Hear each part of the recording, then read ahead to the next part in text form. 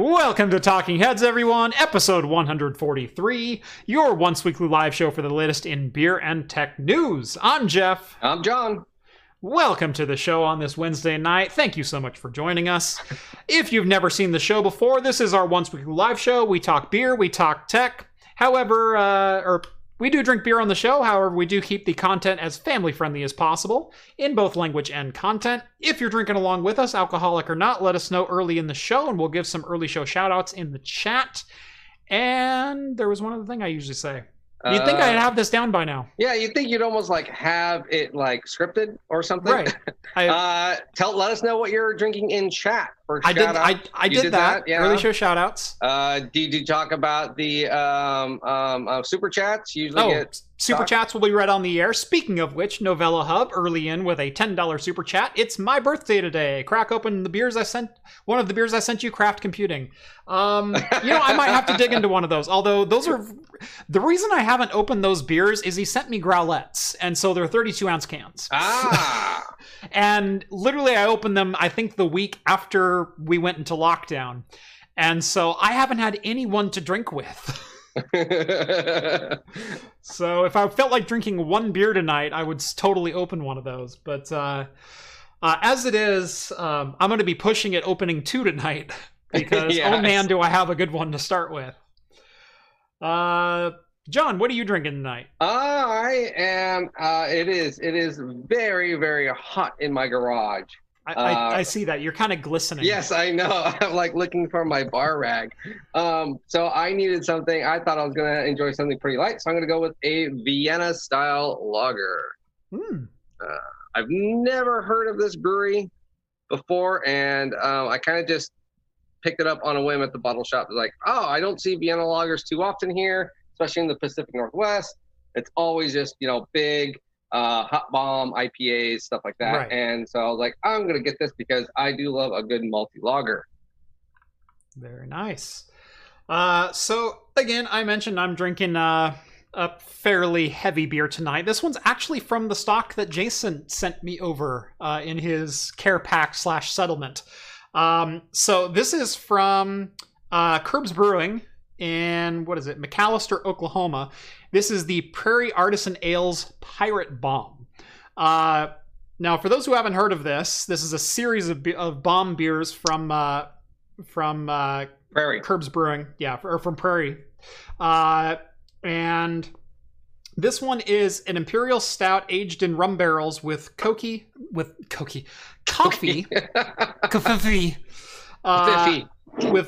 coffee, cacao nibs, vanilla beans, and chilies added, clocking in at 15%. This is a heavy one. Yes. I mean, that's essentially 3 of my beers. Yes. Oh, and this is a 12er. Yes. Well, yeah. So I have the 355 bottle, but it's coming in at only 5%. Yeah. So yeah, 3 times 16 ounces still. 3 times the ethanol in 2/3 the package size. Yes. So, yeah, this is a big one. I was telling John before the show, I tonight felt like a barley wine kind of night. Like I wanted a beer with a meal in a bottle. I wanted, a beer with a little chutzpah behind it. But the only barley wines that I have are like $40 a bottle. And I wasn't going to crack one of those open tonight. That and they're, 14, 15, 16 percenters, and they're bombers. And so they're 24, 26 ounces. I went, no. And then I found this and I went, 12 ounce, I could do that. So let's go ahead and crack these open and we'll get this show on the road. All right. Do you want to do yours or mine first? Let's go ahead and do yours and I'll get my bottle opener ready here. Oh, yeah. There we go.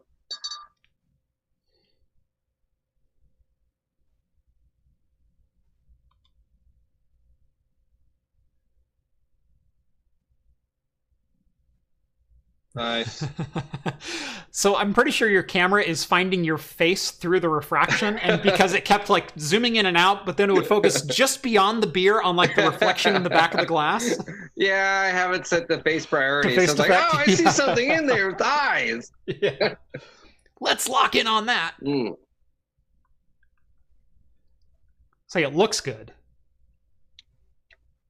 Oh, that's good. nice. It's malty. It is definitely more of that something you would probably expect in Germany, Europe. It is, I will state, like I said, it is warm in my garage, and I was early today, and so it's been sitting already in my garage for like 15 minutes, and it has felt. It tastes like it has. It's no longer 35. It's like 42. Yeah. Yeah. So, but it is a very nice, thick tasting lager with nice malt flavor to it. Very nice. All right, so let's get this Pirate Bomb opened up. Ooh, I like that. Boy, you can smell the chili right on the top of that thing. I told you. Yeah.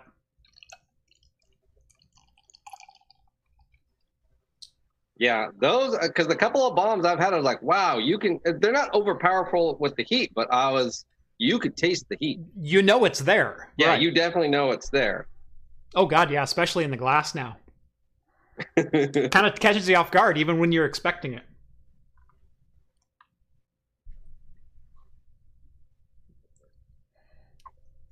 Oh, that is good. Ooh, wow.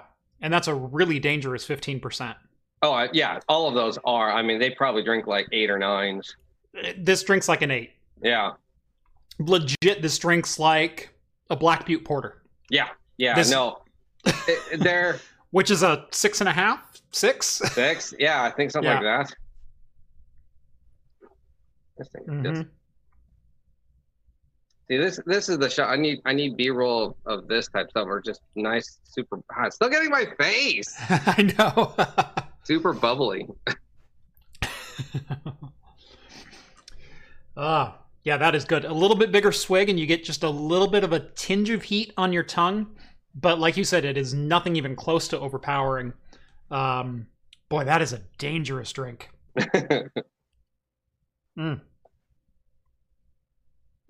I like that. All right. Let's get this show on the road. A little bit of Intel news to start us off. Yeah. Because they are really the big story of the week. Not just because, to us, they're a local company. It's an Oregon company. Yeah, Intel... I titled this Stunning Failure because that's exactly what Bloomberg called it in their expose on this.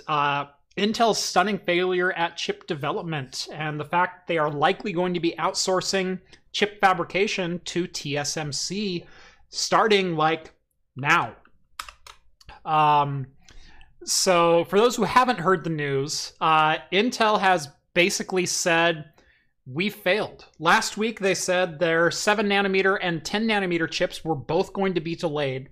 10 nanometer until at least middle of next year, if not late to like Q4 next year. Yep. And 7 nanometer would not be appearing until at least 2023 now. Which, if you remember right, 7 nanometer was supposed to appear in 2017. So they have been on the same 14 nanometer fab now for 5 years. And they have pushed 7 nanometer back year over year, every single year. Because they can't get their 7 nanometer fab stable. They can't get a good yield out of them. And they've kind of reached the point where they said, we have to give up. And that's never a good place for a company to be. That's never something that they want to say out loud, let alone make public. Yeah. Well, this is also, I think, the first time in 30 years they've ever had to even go outside of their own company.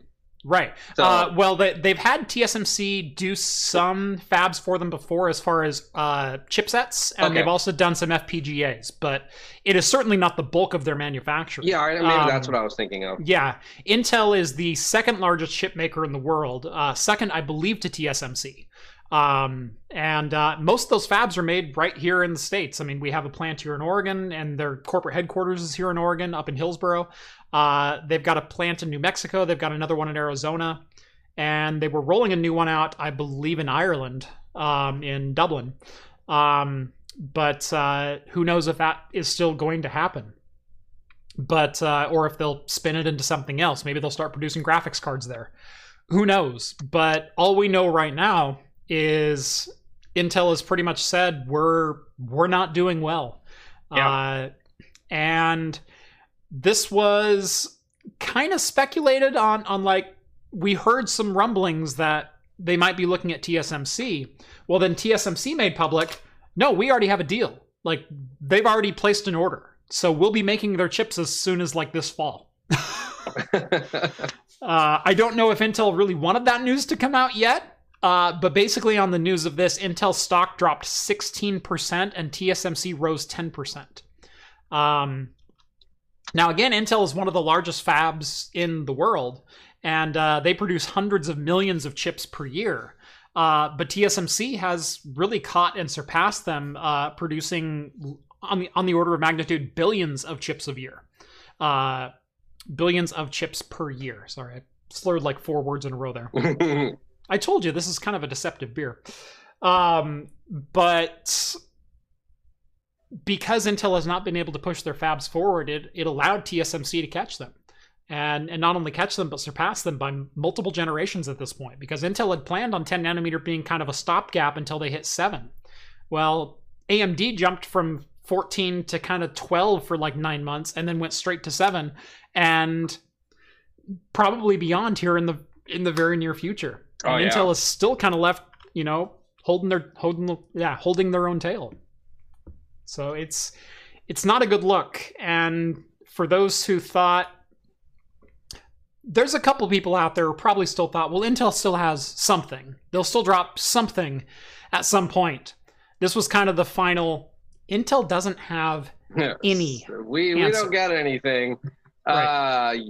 I don't. Now, wasn't it rumored that Samsung was getting into chip with them or something like that? No, Samsung has been going pretty hard with their own ARM architecture for quite some time, and as we know, Apple just decided to go ARM and ditch Intel, kind of left Intel at the altar, which also hurt Intel stock significantly. And that might have been what I was thinking of. Yeah, so everyone's been kind of dropping Intel left and right, and we've been seeing for the last year, or at least since Zen 2 architecture dropped, especially with EPYC. Like I said, we like to think consumers have the say in what goes on, and profits and losses for the industry. Consumer chips are not nearly the profit centers that the enterprise is, though. And the fact that EPYC has been outselling Intel top to bottom across their entire stack really says something, because HP is now making EPYC boxes, and Dell is making EPYC boxes, and Supermicro was always doing AMD systems, but I know the numbers have been much higher on AMD systems than they have been Intel lately, and the consumer market reflects that. The consumer market goes where the enterprise market goes, and if you're winning in the enterprise market, you're probably going to win in the consumer space too. So yeah. I'm very curious to see of what next year, what prices of Intel chips will be, used chips, and then latest model chips, of what they're going to be asking. Are they still going to be asking the same price and still basically saying we're still number one, right? Technically. Well, it was really funny. So Linus Tech came out with a video earlier today on some prototype light guns that work with LCDs, OLEDs, plasma screens, CRTs, everything. They work on a different technology. And so all your old MAME and emulation games will now work on flat panel screens, which is awesome. But they were talking about the CPU utilization, and they were doing this on like a mobile i3 5th generation chip. So like many years old. I mean, we're talking back to 2015 as this came out, 2014, 2015. And it was a 15 watt mobile part that was running this thing. And they made the comment of, well, a modern gaming chip is going to run circles around this as far as, performance goes. So, a single thread on a modern chip is going to be that much faster. And Anthony said something along the lines of, that and the architectural improvements. And Linus goes, I don't think Intel's had any architectural improvements since 5th gen. And so even in like a light gun, they got a little dig in. And I've gotten a couple digs in like that as well, on this show, saying, boy, Intel's been, for a while they were doing the TikTok thing where it was fab increase and then, optimization, and then fab increase and then optimization. And then they said, well, TikTok is dead. We think that's lame. And so we're just going to go like more optimization route, which was 14 nanometer plus. And then we got plus, and then we got plus, and then we got plus. It was every time was here's 15%, 15%. Right. That's all you need. Right. Well, it was not even that. It was 8% max year over year on flagship parts. And all it was because they got higher clock speeds. I mean, this is the same architecture since Sandy Bridge. It's been an iteration of the Sandy Bridge architecture since 2011. So the architecture's good. It's not that it's not.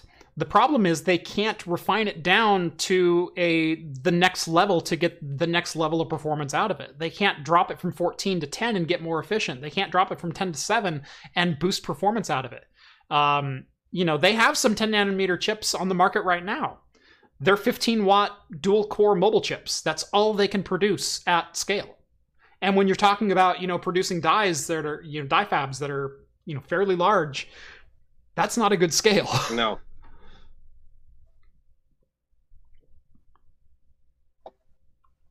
Oh, sorry, it's really hot in here. Remember that time? This is really good beer. Remember that time you and Steve talk about your attic? That's what it feels like in here. Oh God, yeah.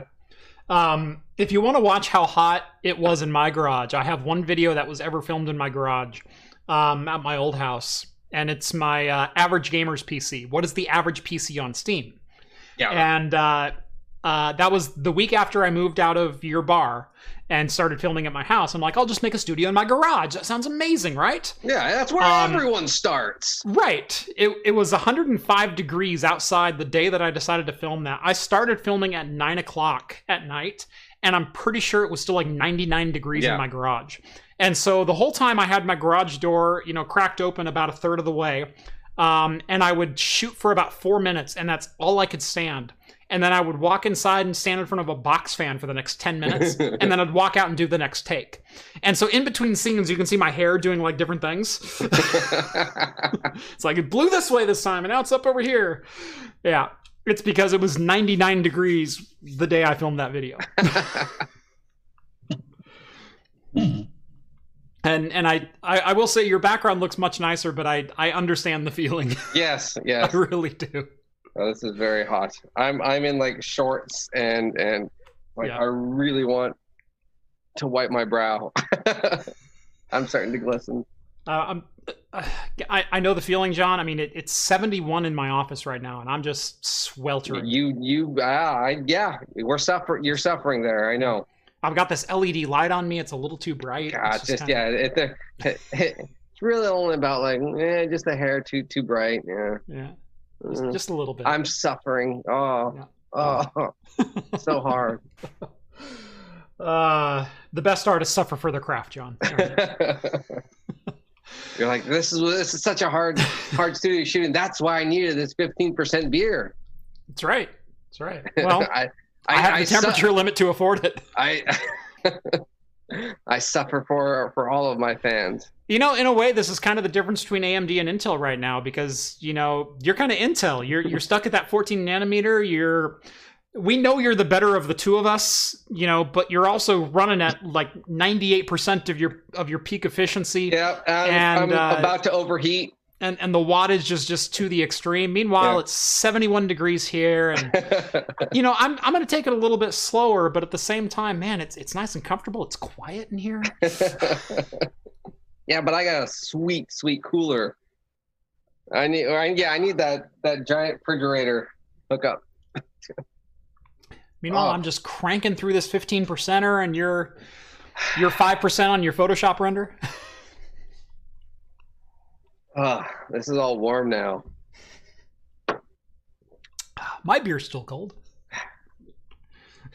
What's funny is my beer is probably the temperature your beer should be. It's probably right. Like, this is still just a hair too cold. Like, I'm starting to get a couple more flavors out of it now.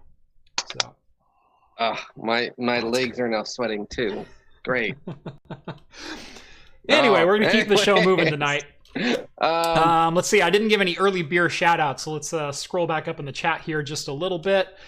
Let's see. Skull was drinking a Hubbard's Cave Brewing Iced Mocha, coffee and pastry stout. Ooh. Let's see. Novella Hub is having a Toppling Goliath Sun Reaper. Ooh, nice. I do like Toppling Goliath.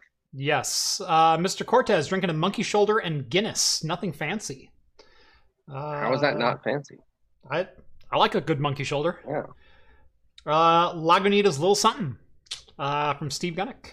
Very nice. TK Oz Voodoo Ranger 1985 IPA.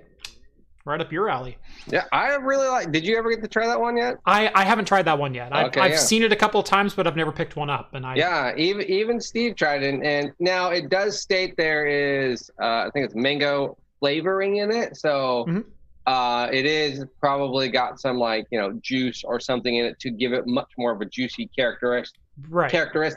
It's not just the hops, but honestly, I don't care. It actually tastes, I think, really refreshing. I think it's probably one of the best Voodoo Rangers that came out. Even Steve agreed with that. He's like, oh, he hates New Belgium, but he's like, this is pretty good. Yeah, see, I'll drink a New Belgium, but it's certainly not my favorite beer. It's not even a go-to or I see it on tap, with like the 4 or 5 other standards that you see. I'm seriously questioning, if I need a beer right then. Yeah. No, I'll probably buy like a Voodoo or a New Belgian variety pack if it's on sale. And they're like, oh, there's one specialty beer that comes in with this, and I'm like, okay, I'll buy the pack because it is this. But yeah, and I usually buy a single Voodoo Ranger every time it comes out, but it's just a 12-ounce can. Right. So. Yeah, and I'll try whatever they come out with. But like I said, I've seen the 1985. I just haven't picked it up yet. But I was had one yesterday. Pelican has a hazy juicy. I don't know if you've had that one at all. I don't remember which one that one is. It's a bright blue can. You really can't miss it. But yeah, it's I think they just call it their juicy IPA, but it's a hazy juicy. I think I saw it and I never got it. It's actually pretty solid. I mean, for just like a standard Pelican. Yeah. It's good. Yeah, no, actually, I've been really enjoying that one. Pelican, for their price, make pretty decent. I think I bought, it was like a 6-pack of their Beak Breaker, which is their Imperial, and it ended up being like only $6 for a 6-pack. So it was $1 a beer. And I was like, you can't beat 8.6% IPA for $1 a beer. Right. And why is my restream broken?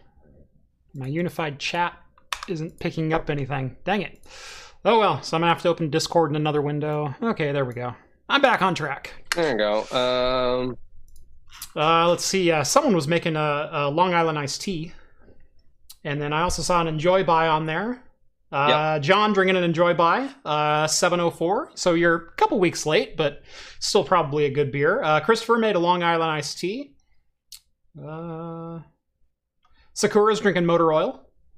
Nice. Sounds like him. Yeah. I think we're all caught up now. All right. I think so. Let's move right along to a little ransomware talk. Yeah. Now Jeff, you have smartwatches, right? Or smart mobile GPS devices? I've had a couple different smartwatches. I kind of stopped wearing it since I don't work anymore. Yeah. I don't need to see my email all the time anymore, which is amazing. You don't need to see those notifications at all? I don't. I was a massive Pebble user for quite a while. I had a Pebble Steel that I wore for 2.5 years almost until they got bought out by, was it Garmin or was it the other? I thought it was Garmin. Company. Might have been Garmin that bought Pebble. I can't remember. Hence why I made this segue. Right. Anyway, so yeah, I had a Pebble, Pebble Steel. Loved that watch. But my wife actually does have a Garmin smartwatch, and she mentioned to me like a couple hours after I read this story that, hey, do you know of anything going on with Garmin? I went, well, yeah. And she goes, oh, my watch isn't working. And I went, oh, right. You do have a Garmin watch, don't you? Her analog and her digital time were off on her watch. Oh, so weird. it was syncing with her smartphone, but her time had scrambled. And so her analog was like 15 minutes ahead and her digital was 10 minutes behind or something like that. where they were just completely different times, not even like related to one another anymore. And apparently that relies on something to sync with Garmin. So that was one of the services that died. But anyway, Garmin apparently suffered a pretty significant outage that is still kind of ongoing. They're still not 100% back up. But they weren't all that forthcoming immediately with what caused it. So early Monday morning, Garmin services just went offline. Yeah. Just stopped working. No authentication, no syncing services, no application syncs running. You couldn't access your account. You couldn't buy anything. You couldn't pay for anything. It was all just dead. And Garmin posted the following. We are currently experiencing an outage that affects Garmin.com and Garmin Connect. This outage also affects our call centers, and we are currently unable to receive any calls, emails, or online chats. Oh. We are working to resolve this issue as quickly as possible and apologize for the inconvenience. End quote. However, it leaked out within a couple hours of that notification that Garmin had been ransomwared. And the number of services was staggering. It was basically all of it. Everything. Yep. And I mean everything. So here's the Connect.com system status. Garmin Connect, Garmin Dive, VivoFit Junior, LiveTrack, Connect IQ, Garmin Golf, activity details and uploads, courses, dashboard, Garmin Coach, reports, Strava, wellness, all of it. Everything. Gone. Online store, help desk, call center, gone. Yeah, well, there was even some crazy ones of like GPS airplane directions. And It's like, oh, gee, you can be screwed. Yeah. Yeah, that's not a good one to go down. Yeah. But yeah, so apparently Garmin got ransomwared. And they still haven't really given a post-mortem on it because they're still in some remediation and recovery steps. So Garmin finally did publish a statement, and they said was this yesterday that it was posted? I guess it was Sunday it went down, and then Monday at 12:30 Eastern. Yeah, so 2 days ago. It was about a day and a half it took them to acknowledge it. Yeah. So Garmin Limited today announced that it was the victim of a cyber attack that encrypted some of our systems on July 23rd, 2020. So it was actually 4 days later that they announced. I thought this was Sunday, but no, apparently it was last, what is that, Thursday? Thursday? Yeah. As a result, many of our online services were interrupted, including website functions, customer support, customer-facing applications, and company communications. We immediately began to assess the nature of the attack and started remediation. We have no indication that any customer data, including payment information from Garmin Pay, was accessed, lost, or stolen. Additionally, the functionality of Garmin products was not affected other than the ability to access online services, which to me kind of affects Garmin product availability and functionality if I can't log in to access said functions. So I love the double PR speaker. Yeah, if my watch doesn't tell time, it's not working. Well, it's still ticking technically. So yeah, the watch is still on, so you can still access the local functionality, right? But if it's off by 15 minutes because it can't sync to you, yeah, then it's been affected, right? So yeah, I love the double PR speak contradicting itself within the same sentence. Like they didn't even bother, putting a page break in there.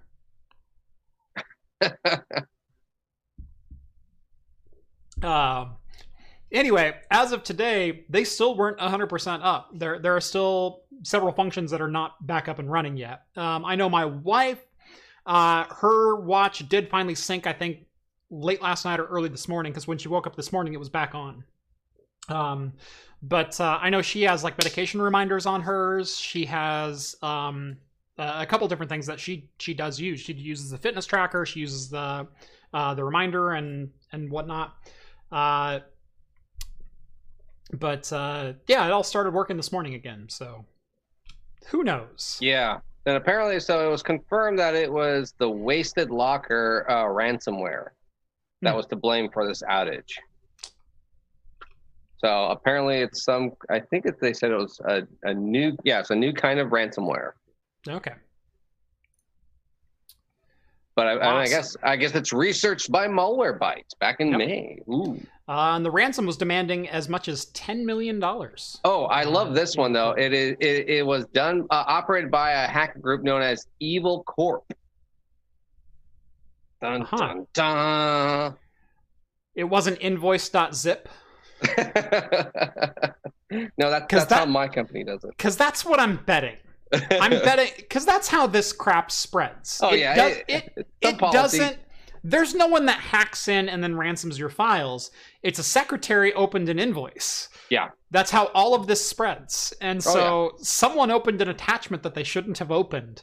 Yeah. Some admin probably sat there and was like, "Oh, an invoice. Oh, okay, here we go. We get lots of invoices." Right. You know, or he was on vacation, so the replacement guy clicked it and said, "Okay, that's fine." And it probably had to have been the time that like their IT department head was like, "I'm gonna go on a vacation today. You know, everything's working great." And then he's packing his bag on his way back, and just red flags everywhere. Yep. That's how it always happens for me. I'm on break. Yeah. Oh wait, I'm not even wearing my watch anymore.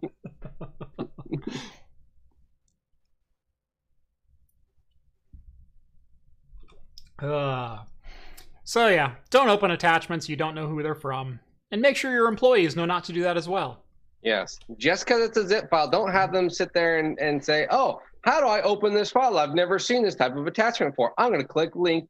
I'm going to click it and download. If it doesn't install after the fourth time, maybe I'll think about calling IT." If you happen to be a systems administrator and network security is on your mind, is in your job description, test your employees. Go through a service and phish them and send attachments that let you know who opened said attachment, who deleted it, who reported it, who marked it as spam, who did this, who did that. Lots of invaluable information can be learned by literally phishing your own company. There are some open source tools that allow you to do it yourself. But I did that a couple of different instances. We did one company wide, and we did a couple just to the executive team, so people who have greater than normal privileges to internal systems. And I'm really ashamed to say that at times the failure rate was higher than 15 or 20%. Oh. So. How do you get to design your own, including repeat offenders? do you get to design your own email and the message of what it says? Actually. Oh. Yep. Yes. And we made this blatantly obvious. It was Nigerian Prince invoice. It was the name of the CEO from definitely not the CEO at notyourdomain.net or some crap like that. Oh my gosh. Like you if you click on details, it is blatantly obvious. We were like red flags, arrows, neon signs, everything that can point to don't click on this. It literally said, "Do not open this attachment," and that was the name of the attachment. Right. Hey, so we delivered this invoice, blah blah blah blah blah blah, and I got one email asking me for the information that the email asked to deliver. That was one of them.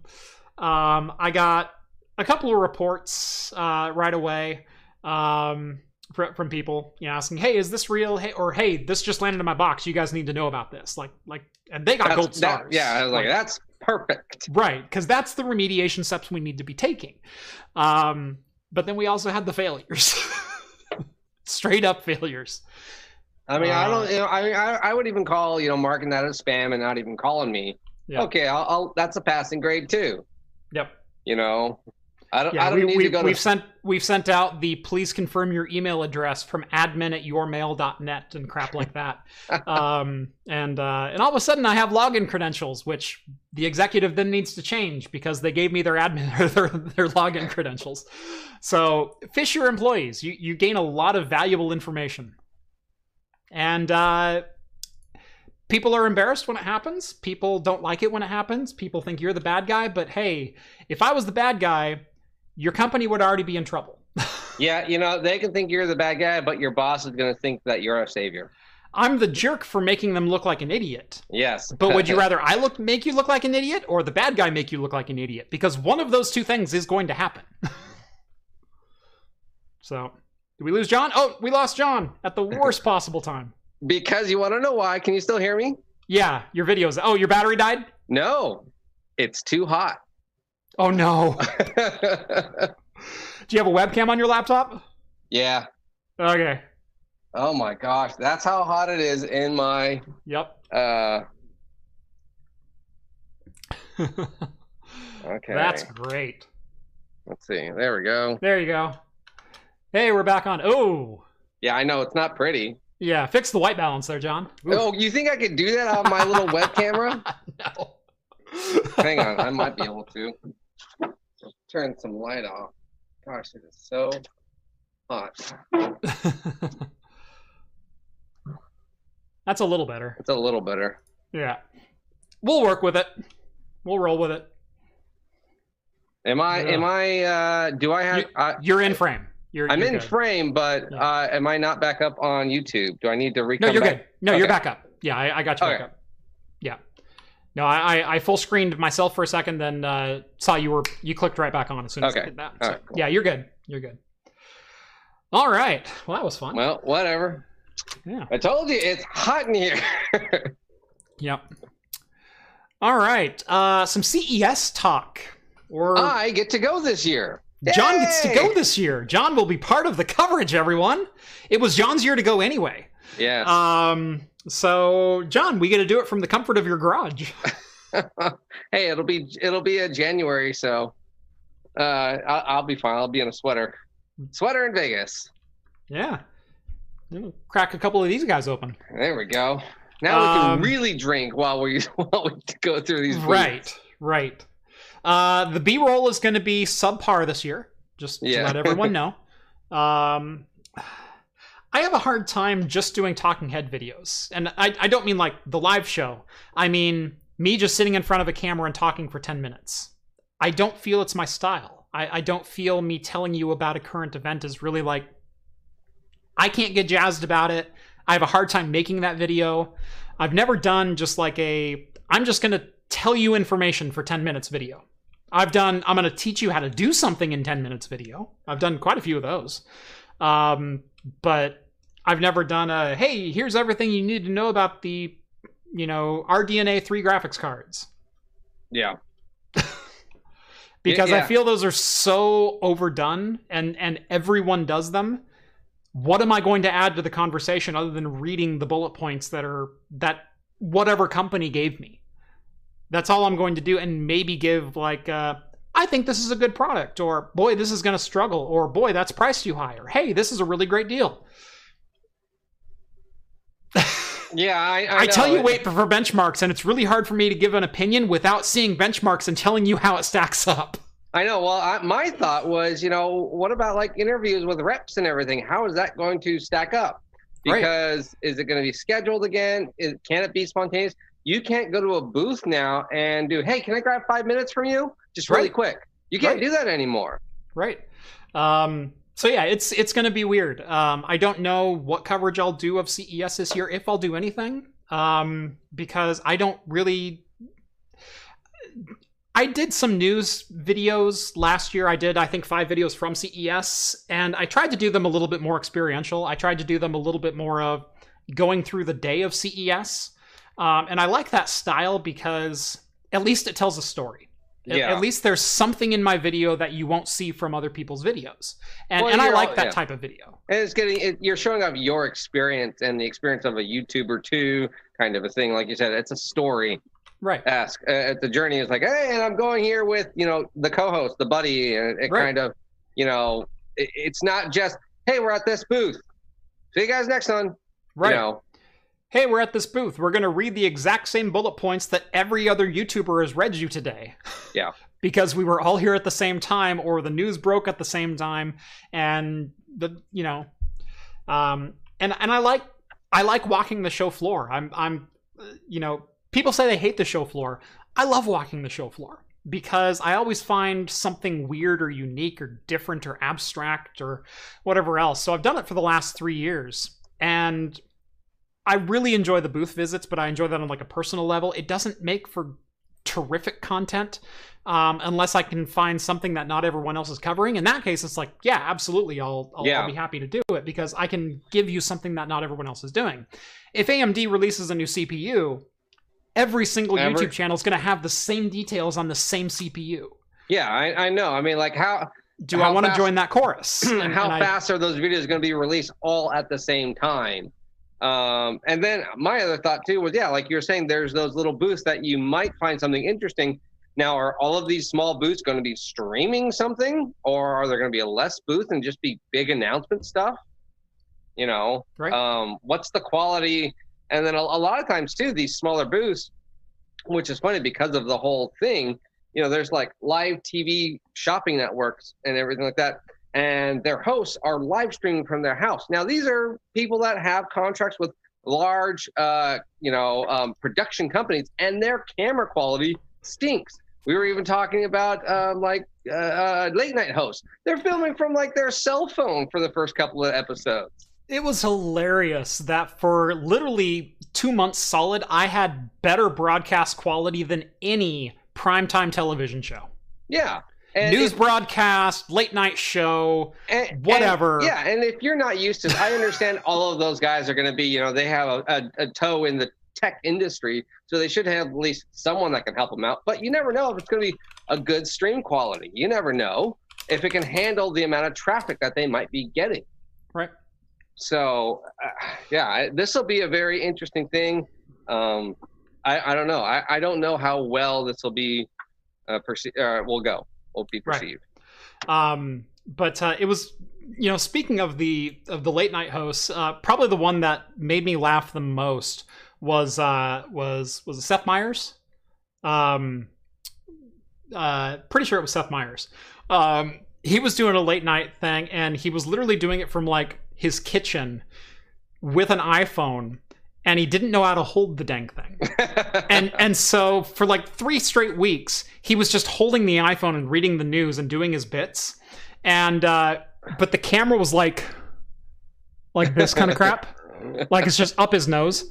And it was hilarious because I'm looking at it going, I'm not big budget. I'm not a multi-million-dollar show. Like I'm literally one guy in my basement. That's literally who I am. And they couldn't get him a camera. They couldn't get him an A50-100. I mean, that's what this is being shot on, is an A50-100. Sony. Cost me $350. I know. This you know, couldn't get him a Rode shotgun mic and an A50-100 and a tripod. I know. Show done. You know, one tripod light. Yeah, I know. Really, it's so ridiculous because like how much is the budget per episode on those companies? Mm-hmm. And literally, it's like, okay, for one day, let's just turn the power off. Whatever that amount we save, buy him a camera. Right. That's it. Here you go. Here. Right. And at the same time, you don't think he couldn't afford a camera? Right. Then after the first day or second day, being like, hey guys, did you see that video? It was horrible quality. How do I get better? It's almost, you know, it was just ridiculous. Yeah. And it was the audio too. Audio was horrible. Oh, audio was horrible. Everyone sounded like they were inside a can. Yeah. But anyway, CES this year, it's going to be different. That week, I guarantee I will still be meeting with reps. I will still probably be doing what I'm doing with John right now and zooming in with them because this is all we're going to have. Or they'll just hold press conferences where they'll show videos and then have a Q&A over a Zoom chat or something like that, which that'd be preferable to me because then the rep doesn't have to sit through, 90 of these meetings in 5 days. Yeah. I don't have to schedule a 15-minute block, and if I go late with someone, I'm going to be late to theirs. I would rather just Corsair handle a briefing and, we learn all the Corsair news. Everyone asks their questions all at the same time. If someone else asks your question, hey, that's one less time you have to say it. Yep. So, and then, if you have follow-up questions, you can meet with your rep later, if you really need to. But that's how I'd prefer things to be ran, like, from our industry. But I'm not in charge, so we'll see. But yeah, CES, no in-person this year. Maybe we can do it like if everything calms down where we're at. we can do it together in one room. I'll just come over there. Absolutely. And like I was saying, it would be nice if they did it like a VR experience, and we could just stream us walking virtual tour and be like, oh, look, it's just like it, but it's all digital. And we can make our own avatars. Yeah, but I've already been in VR twice there. Because I'm pretty sure Pimax showed me on their big screen 2 years in a row. Yeah, well, no, I was like, we'll have a VR. Too bad they didn't have like a digital VR floor you could just like explore and go to their booth and like, you know. That's what we need is the telepresence robots. Yeah. So they'll literally set up the booths at CES and everyone's just like those around. Those Cisco telepresence bots. That's what we need. Like bump into some. I'm on the floor. Yeah. ID Prom says, you got to remember that traditionally actors don't spend a huge amount of time learning how to do the photography part of their trade. And that's totally true. But at the same time, a TV host or a, news broadcaster, late night host, that kind of thing, I don't say you need to know angles and rule of thirds and lighting techniques and everything like that. It doesn't take much to not shoot on an iPhone, though. Now, my camera, I have a manual focus lens on it. It's an f2.8, with a speed booster. And I've gone through all the steps to get like the best quality possible out of this. But a Sony a5100 and a 16-50 lens is a phenomenal bang for the buck at $350 with HDMI out and a capture card, or just record to the SD card and external audio. And then you can have someone else sync it together in post. But what I'm saying is shoot on something better than your iPhone. Well, yeah, and even in like the single incandescent bulb you have hanging above your head. Well, even if the host, it's not up to the host, but every one of those shows has a production manager. There's, some guy who's in charge of camera and the lighting. And if they didn't see the first 2 episodes and still did nothing about it, that's really what's coming down to. It's like, oh, we need to get them X equipment. Here's the simplest stuff that it's click and point, and it's going to be way better than what they need. It's a $500 budget, and he can just hold it. And let's send someone over there, set it up on his house, and he just hits power or record. That's it. They could have done that after day 2 or 3, and they chose not to. Right. Well, I don't know if they chose not to. It made for some entertaining TV, but it was like, wow, how dumb are these companies? Right. Hey, so we need you to record an hour-long comedy special. Just send us the raw footage. And then it was Seth Meyers, like, with the camera sticking up his nose from his iPhone front camera. Yeah. Okay, we needed something better than VGA. Like, can you get us at least 720p? I know, it was almost, yeah. Can you turn on the light in your 1-bedroom apartment? That's all we want. It was shot off of an iPad 1.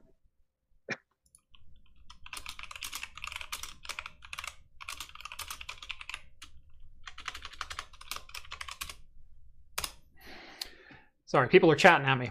Okay. And speaking of things being canceled, if you work for Google, you got notification yesterday that you're not going to work, and you're not going to work until at least June 2021. Wow, you're going to work, you're just not going to the office. Right. So this is for all, or the vast majority of Google and Alphabet Inc.'s 200,000 plus worldwide employees. Good time and for a company that pretty much has all the data, that makes me kind of worried. That they've already decided that, we're going to be like this for another 12 months.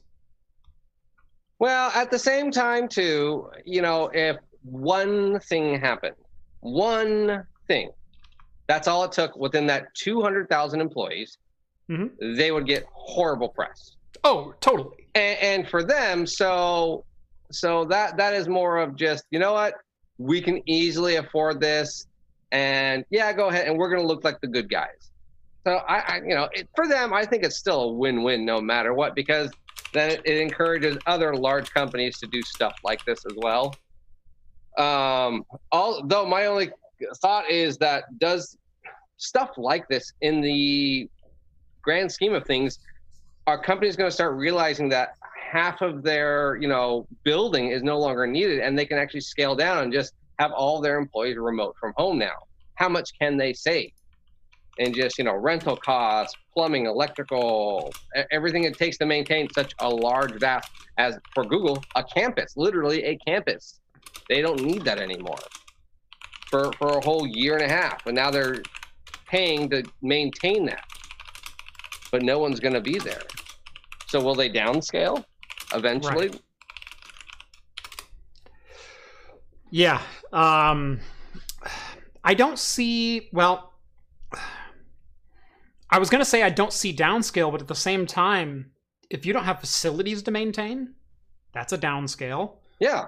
There goes your maintenance I'm not crews, there goes custodial, there goes... yeah, but I'm just downscaling in your building square footage, not employees, because it's obviously if productivity can maintain itself and your employees are at home, you're not having to pay for that extra water bill that extra building is having to use, or the electrical or anything like that. That's money being saved. You could sublease that building now. Right. Yeah, I was going to say I don't think it means downscale, but as soon as you said it, my brain went, wait, yeah, downscale, because that's exactly what this would lead to. Yeah. We find all the time, I'm sure in your career, somewhere along the way, John, you automated someone out of a career. I've already done that. I have.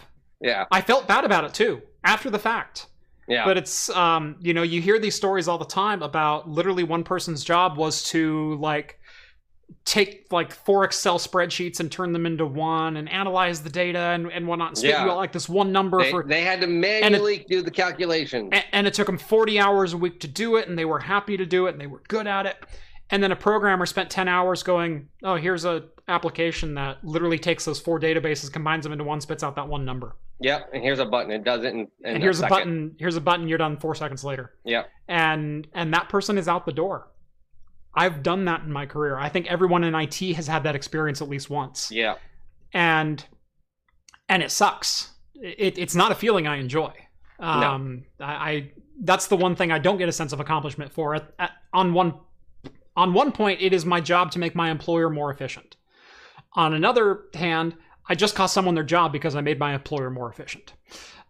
So that's a hard one. Yeah. So yeah, but again, I think if they're going to maintain, I guess for this though, then it would be that possibly the downscaling, if it is, that would be more of the maintenance crews on this. I could see though, like I said, I think eventually companies like this could come back together. I don't know. If Google did something like that though, they could be getting also bad press for that. I don't know. I was just speaking that hypothetically, this could happen because of this. Right. Yeah. What happens if we never go back? Yeah. There's a lot of talk right now that the longer companies go, not having to be on site, the more realistic it is that on site will never happen again. Yeah, that was kind of my idea behind that. Right. There's been that talk in a number of different industries, and I don't think anyone is unique in that outside of the service industry, outside of food service and things like that. Restaurants, bars, etc. There are so many services that you can either automate or work remotely now because of the technology we have. It's a whole new dichotomy. It's a whole new way of doing things, and it's a whole new way of thinking about things that honestly is probably about 20 years behind where we should be. Yeah. But we knew these were extenuating and unprecedented circumstances. But there is a real piece of this that things will never go back to the way they used to be. And working remotely might all of a sudden be the norm for almost every single office worker ever. Yeah, and you know what? If that does happen, I honestly think that actually for a lot of, for this one aspect, the family aspect, I think that actually could be a lot better, because then you have possibly the parents, someone's always at home with your kids, so there's always that development. I think that's a good possibility. Also, it provides people a way of finding jobs that are further out there, that they don't have to move for their job, or they can go. If only we had reliable rural broadband. Come on, Elon Musk. I know you're crossing all your fingers for that one. You know what I'm working with. I know where you live. God, it's horrible out there. Yep. I try to post a pic on Discord, and it's like I'm sitting there waiting. Come on. You got it framed right, just barely off kilter. Yeah. You got I got you got the fire skills. just right. I got all. You've seen them. This is only 2 megabytes. Why is it taking so long? Mm-hmm. You're already done with your beer, and I've been done with mine for like 10 minutes. I'm still there. I know. I'm done. I was done 10 minutes ago. You can open another one. Well, my camera crashed and everything, so. Do you want to open another one? I'll pause the show so you can open another beer, John. Oh, thank you. I'm going to go get another cold, refreshing beer. All right, I'll go and intro the next story while you're gone. All right, you do that. All right. So L is Real 2401. This has been the big gaming headline, Nintendo headline, that has dominated the last weekend and into early of this week. And this comes courtesy of some leaked source code that was, we'll just outright say it, that was stolen from Nintendo. Likely this is all a leak or all from a single attack that happened, I believe, as early as 2017. And that one person is sitting on this trove of data and they're slowly, feeding bits of it out. But early on there was some Pokemon Red, Blue, Yellow Edition as well, I believe was in there. There was some source code leaked for that. Over the weekend, we landed on some SNES leaks.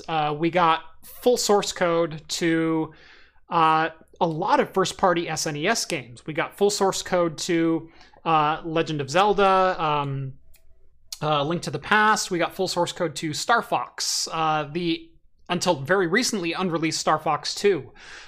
We got it for Super Mario World. We got, Yoshi's Island. We got a couple unreleased first-party games. One of them was like this Donkey Kid or something like that looked like a Yoshi Island-esque style art game. And I was like, yeah, that's really cool. It's cool to see some of these beta elements or elements that didn't make the final game. But the big news came when the N64 sources started dropping on Sunday. Now, again, these were illegally obtained. I cannot stress that enough. But there's both a confirmation and an outright busting of a very long, pervasive rumor within N64, and that is that Yoshi is in. Or Yoshi. We know Yoshi's in the game. Luigi is in the game. L is Real 2401 as it's written on the stone outside in the back courtyard of Peach's castle. John, what are you drinking there? I decided to get, since you were going with a big beer, I thought I'd man up a bit. Is that an Anchorage? It is a Great Notion. Oh, Great Notion? Ooh. Great Notion Juice Squared. Juice Squared. It is their 10% triple version of their juice IPA, their juicy IPA. Nice. So very orange juice-esque. Yes. Smells fantastic. Looks really good. Anyway. Oh, it's nice and cold too. Give it 2 minutes. Oh, I know. I opened the garage door if you didn't hear. Yeah. So anyway, L is Real, inscribed on the stone tablet in the center of the courtyard in Castle Peach. L is Real 2401. We always felt it was like an homage to Luigi, and it was later confirmed that that is the text that is on that stone tablet. However, Luigi was never found in the game. That is until this leak. So the reason I say it's both a confirmation and a busting of this very, very long pervasive myth of you can play as Luigi inside the game, or you can unlock Luigi in the game, or Luigi was originally meant to be a part of the game. Which we do know to be true because Nintendo has confirmed that Luigi was in some of the early development for the Nintendo 64. They were planning on making this a multiplayer game. At one point, it was kind of like a side-scrolling with 3D elements a la the new Super Mario Bros. Wii. It was styled kind of like that, and then later they made it into a full 3D roaming, semi-open world that we know it as today. And they were trying to make that two-player, but they couldn't figure out the multiplayer camera system, a way to make that functional within the game. Yeah. And so that was scrapped. But what we found out this week is that in the beta files for Super Mario 64, there is a Luigi model and uncompressed audio for Luigi in-game. So he had full recorded audio. He had a very unique and distinct model, different from the Mario model. In games past, sometimes they've taken the Mario model and literally just changed the color palette on it to put green on it. And hey, now you're playing as Luigi. No, I'm not. Ooh, nice. Sorry, my wife's doing some tie-dye projects and just showed me the results of it. Tie-dye craft computing? Not tie-dye craft computing. Yeah, wrong color. That's purple and pink and whatnot. It's for my daughters. Which, by the way, the background is kind of a pink color today because both my daughters got their hair dyed pink today. You can say in here. That's fine. Rambo has joined the chat. Anyway, yeah, they've just changed the palette and made Luigi, or made Mario green. And so it's been green Mario, not actually Luigi. This was a 100% from the ground up built model of Luigi. Now, it wasn't complete. They had to take the texture files and mix them with the render files and whatnot, but eventually they got a Luigi model. However, the reason I say this is a busting of the myth that Luigi existed within Super Mario 64 is while the source was there, while some of the early animation coding was there, while the model was there, while the uncompressed audio was there, none of that was present in the make file. Yeah. And so none of those source files were ever used in the compilation of Mario 64.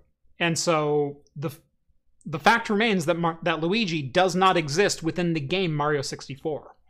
And so I've seen a lot of contradicting things to this going, L is real, Luigi's in the game. Luigi existed in beta files, but never in the make. So I've seen some PC ports already that have injected the Luigi model into the game, and they've started messing with the sound clips and trying to get the sound clips into the game as well, which is cool. I like things like that. But Luigi does not exist in the retail Mario 64 cartridge. Yeah, there's no unlockable, go to this corner, jump through this, because there's a crack in the frame rate, and it's going to unlock Luigi. Right. And for all the exploits that we know about inside Mario 64, you'd think someone would have found it by now. Yeah, no. But no, we have it confirmed because Mario 64 is also the only thing out of the N64 leak that we have the full source for, that we have a compilable source code. The rest of the files, there's the source code or part of the source code for Star Fox 64, for Ocarina of Time, for Majora's Mask, for the list goes on and on. Let's... Yeah, there was a couple. This is the early list. So this is the SNES list that's right here. And then if I go to this next page, here's some of the beta elements from some SNES games. So we have an old Yoshi. That was kind of one of my favorite ones. That and some of the early renders of Yoshi in Super Mario World are frightening. Well, yeah, they would have terrified kids. You might as well have just drawn blood on the fangs coming out of that thing. There was one of actually Luigi for Super Mario World. It kind of looked like he was flipping you off. Right. There was a weird frame rate of old Yoshi where he looked weird, and then they had I've got that one up on screen right now where he's breathing fire. Yeah, but then you see Mario literally smack him in the face. Well, that's how he opens his mouth in SNES. Is Mario punches him in the back of the head, and Yoshi's head goes forward and his tongue shoots out. That's how that animation works. Well, this one looked a little bit like a bit more violent. No, go back and play the original game and hit Y. Whack! He hits him in the back of the head, man. Well, this one shows like pressure, like has those white lines around it, so it looks like it hits a little harder. Yeah, the animation. So. Well, Yoshi stands a little taller in this one too, so you know. Basically, it looks like Mario just like beats this dinosaur. Right. Well, that's pretty much what he's doing the whole time. I'm really surprised PETA, and in fact, probably somewhere along the way, PETA has gotten involved with SNES, you know, Super Mario World, and said it's animal abuse because he's hitting him in the back of the head. But also, you know, you can jump off him and drop Yoshi off a cliff so you can save yourself. Yeah. Crap like that. Yeah, there's a possible July 94 first rendition of a 3D Link. It is just this green triangular character with a blue shield and what appears to be a sword. The color was applied afterwards. Oh, was it? So this was applied by the person who found it. And in fact, there's a higher res one as well with some more details. But this is a 3D effects render of Link. So they were considering at one point playing around with a 3D environment that you could run around with on the SNES using the 3DFX chip in a Zelda game. Gee. I can see why it didn't go very far. Yeah. And I'm glad it didn't go very far because it probably would have killed the series. As much as, you know, Zelda 2 tried to do that. Speaking of Zelda 2, they even had like a Zelda 2 with, I think they said blood in it. Zelda 2 port to the SNES, which was part of the original 1989 presentation of the SNES. This was a demo of a 16-bit Zelda 2 game, and so it's side-scrolling, so they upped all the animations and redid everything pretty much inside of Zelda 2, you know, The Adventure of Link. And there's some animations and palettes in here that show... There's blood or rust on swords. Yeah. If you can see down here, down on the bottom of the screen right here, there's like blood or rust on the sword. Yeah. There's some Hylian shields that we haven't seen before. There's a whole bunch of different palettes of Link running, including one with like a sword behind his back, which I will say later came back, I want to say in some of the Game Boy games. That style of running. But the leaks are far and they're extensive. But again, the N64 links or sources in particular are kind of blown out of proportion because they're not full source links. They're not full source dumps. You can't recompile these. Dr. Mario 64 was another one. I'm trying to think of some of the rest. But basically a lot of the first party Nintendo 64 games, but they all had one thing in common, and that's that they were all released on the iQ system that was only released in China, because at the time China had a ban on home consoles, and to skirt that ban, Nintendo partnered with a company called iQ and their parent company called Broadon, which was a chip manufacturer. And Broadon also went on to make chips for some of the GameCube and N64, I believe they had a hand in, and some other components within some of those consoles. They helped Nintendo with some of the silicon there. But the iQ, to skirt the console limit in China, was a game controller you plug directly into your TV.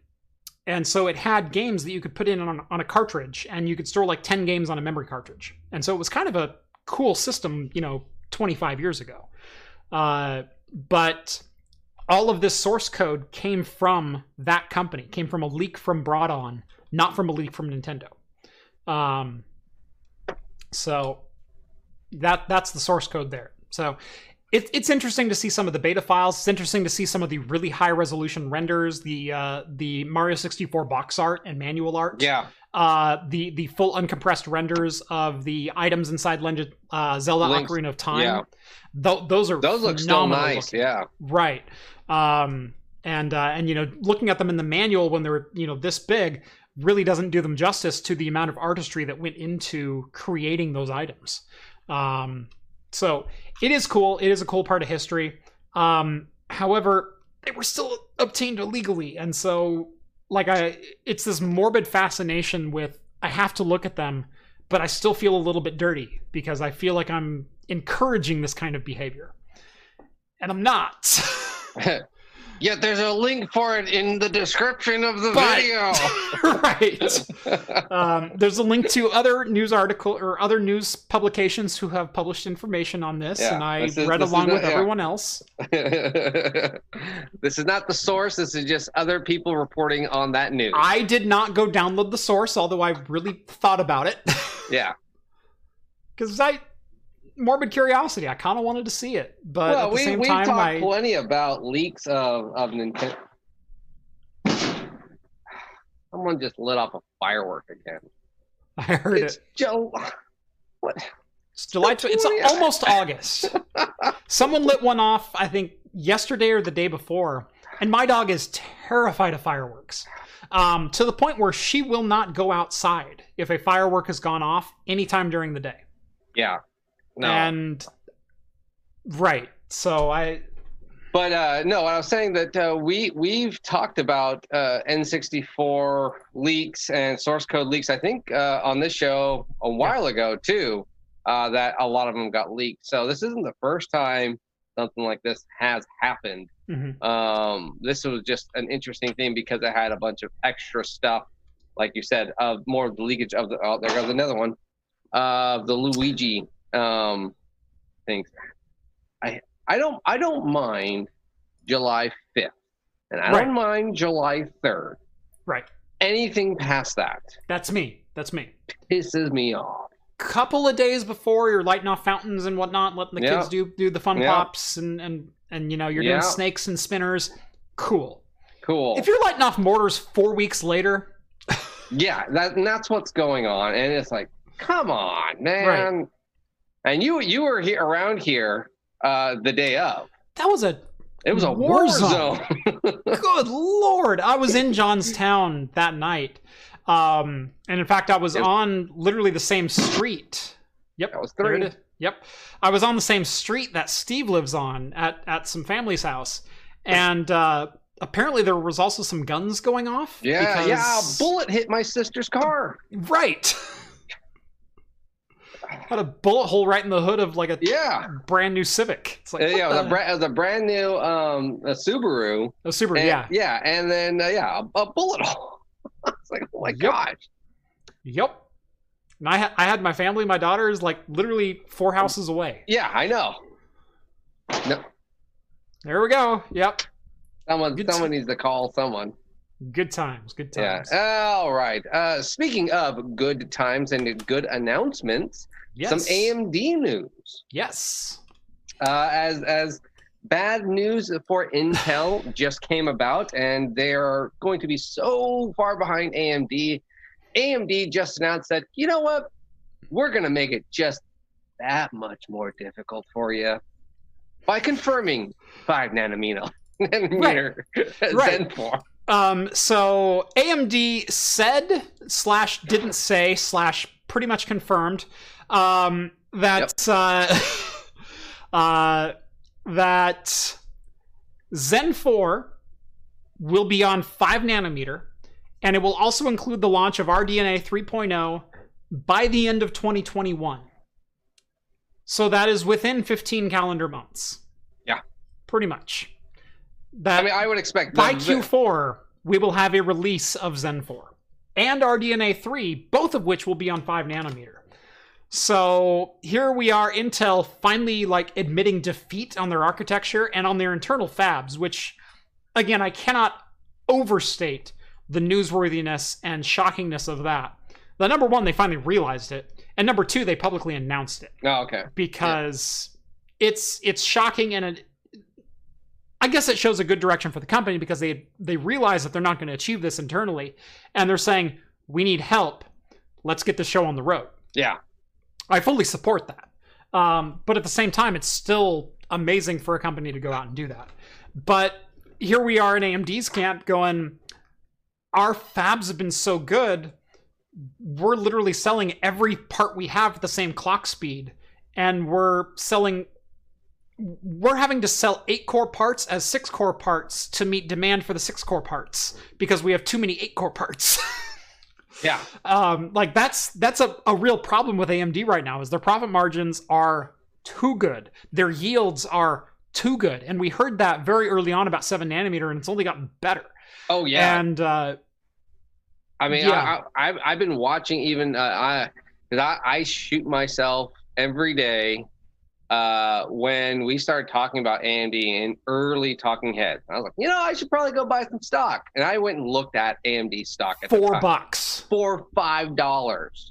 Yeah. It's at like $52 or $60 now. I think it broke 50 a little while ago. Yeah. And I felt the same way, but I also felt that at the time, because I was wanting to get into this industry, it is conflict of interest to own stock in an industry you may one day hold stake over.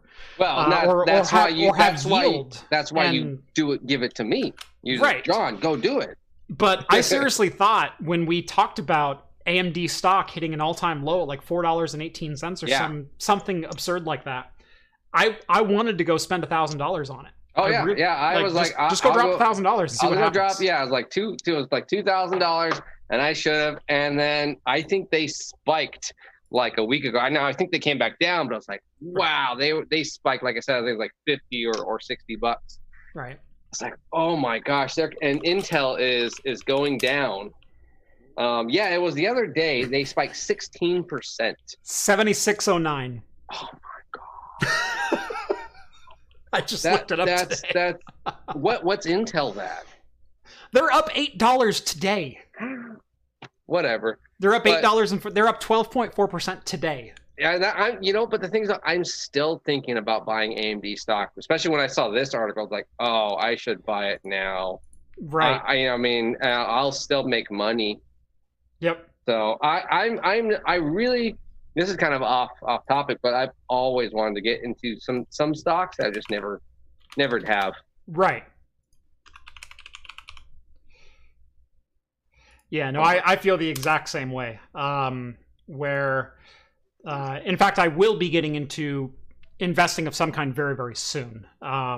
As now I'm self-employed. So. Yeah. Well, you kind of, you just want that money to work for you. Right, exactly. And I've got a decent amount of money, and I want it to start working for me. That was one of the leading factors, as well as of me leaving my job, is I want to go full time in this, but this can't be my only egg. This can't be the only basket that's holding all my eggs. Yeah. And so I will be doing other things with my money, and I do other things with my money, but right now this is probably 80% of my eggs, and I still don't like that. Yeah. No, but so but with this announcement though, with 5 nanometer coming out end of next year, to me that means that I am, as awesome as their processors are now and at a really great price, I kind of don't want to buy one now. I want to wait till next year, because then there's always going to be something better. There is, but now unless you're Intel. Should I buy the 6700K now, or should I wait until the 7700K now, or it comes out? No, I'd wait till the 7700K because I hear they're going to do something like extraordinary with it. 7% later. Yeah. 7% and a price hike later. But I'm just curious. So if I waited 3 months after this, so if I waited till say March of 2021, would the 7 nanometer be a lot cheaper? Would it be worth that price drop that it might be going? It probably is only going to be about a 30 to 20% price drop, though. Honestly, because again, yields are so good for AMD, and we've seen the used prices, and even brand new prices for brand new parts plummet. And we've also seen the release of first generation parts with second generation architecture selling for rock bottom prices. Yeah. I for one was shocked when the 3600 came out at $199, as good as it is, because at $199 it beats an 8700K overclocked, and that processor was $379 a year and a half earlier. Yeah. what shocked me even more is at the bottom of the barrel, you could get a Ryzen 5 3600 for about $160 if you bought it on a good deal. Now it's leveled off about 180, but it's still a really good price for that processor. What like 199, 180 is a great price. Now let's carry that one level further. Okay, so the Ryzen 5 2600, which is the previous generation, Zen Plus architecture, 6-core, 12 threads, so same basic thread layout. Yeah. Is $130. Let's carry that one further, shall we? AMD released the 1600 AF, Ryzen 5 1600 AF, which is also 6-core, 12 thread, based on the same architecture that the Ryzen 5 2600 is based on, which is the 12 nanometer Zen Plus architecture. $85. $85. You can buy a brand new 6-core processor, 12 threads. Throw that thing on the cheapest AM4 motherboard you can, and that is one hell of a system. Yeah. Imagine when Zen 2 hits that price point. Yeah. Now, that's going to be Jeff's new budget build video. Right. The fact that a Ryzen 3 3200G can compete with a 7700K overclocked at $100 should blow your mind. Oh yeah, it's insane. That's why I'm like, why didn't I buy AMD stock? Because people, after Zen 2 came out, people realized this isn't a fluke. It really was Zen 2. Yeah, we saw the first generation, and it increased. It did increase because like, oh yeah, this is pretty good. But it's stable. Then Zen 2 came out, and we're better performance and still cheaper, and people bought it, and then it was just this. Everything was just like that. We're talking stock and performance, and so. But yeah, that's what I'm thinking with this. Do I wait that long of time and get a Zen 2 do I wait till next year to upgrade my computer? And get a 2600 AF that's built on 7 nanometer, but they couldn't quite call it a 3600 for like $99. Exactly. That's a genuine possibility. Yeah. And that is so exciting from the budget standpoint to get a chip that on 7 nanometer goes 4.2 gigahertz over, under boost clocks. Yeah. Well, then that means also too that means gaming PCs coming out home next year server PCs are going to be so cheap. I mean, consoles are going to look like I'm buying a Ferrari or not even a Ferrari, but like I can't even what good Italian sports car sucks. A Maserati. Well, that's yeah. But basically, I'm overpaying for underperformance. And that's what consoles are going to look like at that time. Come 2021, the new Xbox and the new PlayStation, I'm going to be paying $599 for when I can pay $399 for a PC that way outperforms it. I get way better graphics, and it's going to last me a lot longer than that console will. Right. Yeah, Moore's Law is broken. No, Moore's Law is broken for Intel. So, Moore's laws would still be working if Intel had good fabs. Yeah, no. So this is very exciting. Moore's laws didn't break for Nvidia, did they? Didn't break for AMD, did it? Interesting. So yeah, Skull says I'm buying a BMW. So a BMW? Yeah. That's why I own Volvos.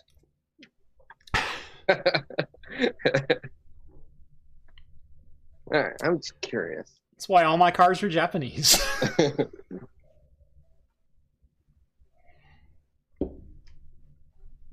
I'm still enjoying this beer. Hey, you're back. Yay! I opened the garage and I was like, oh, it's getting pretty cool in here. I'm going to test my camera. There you go.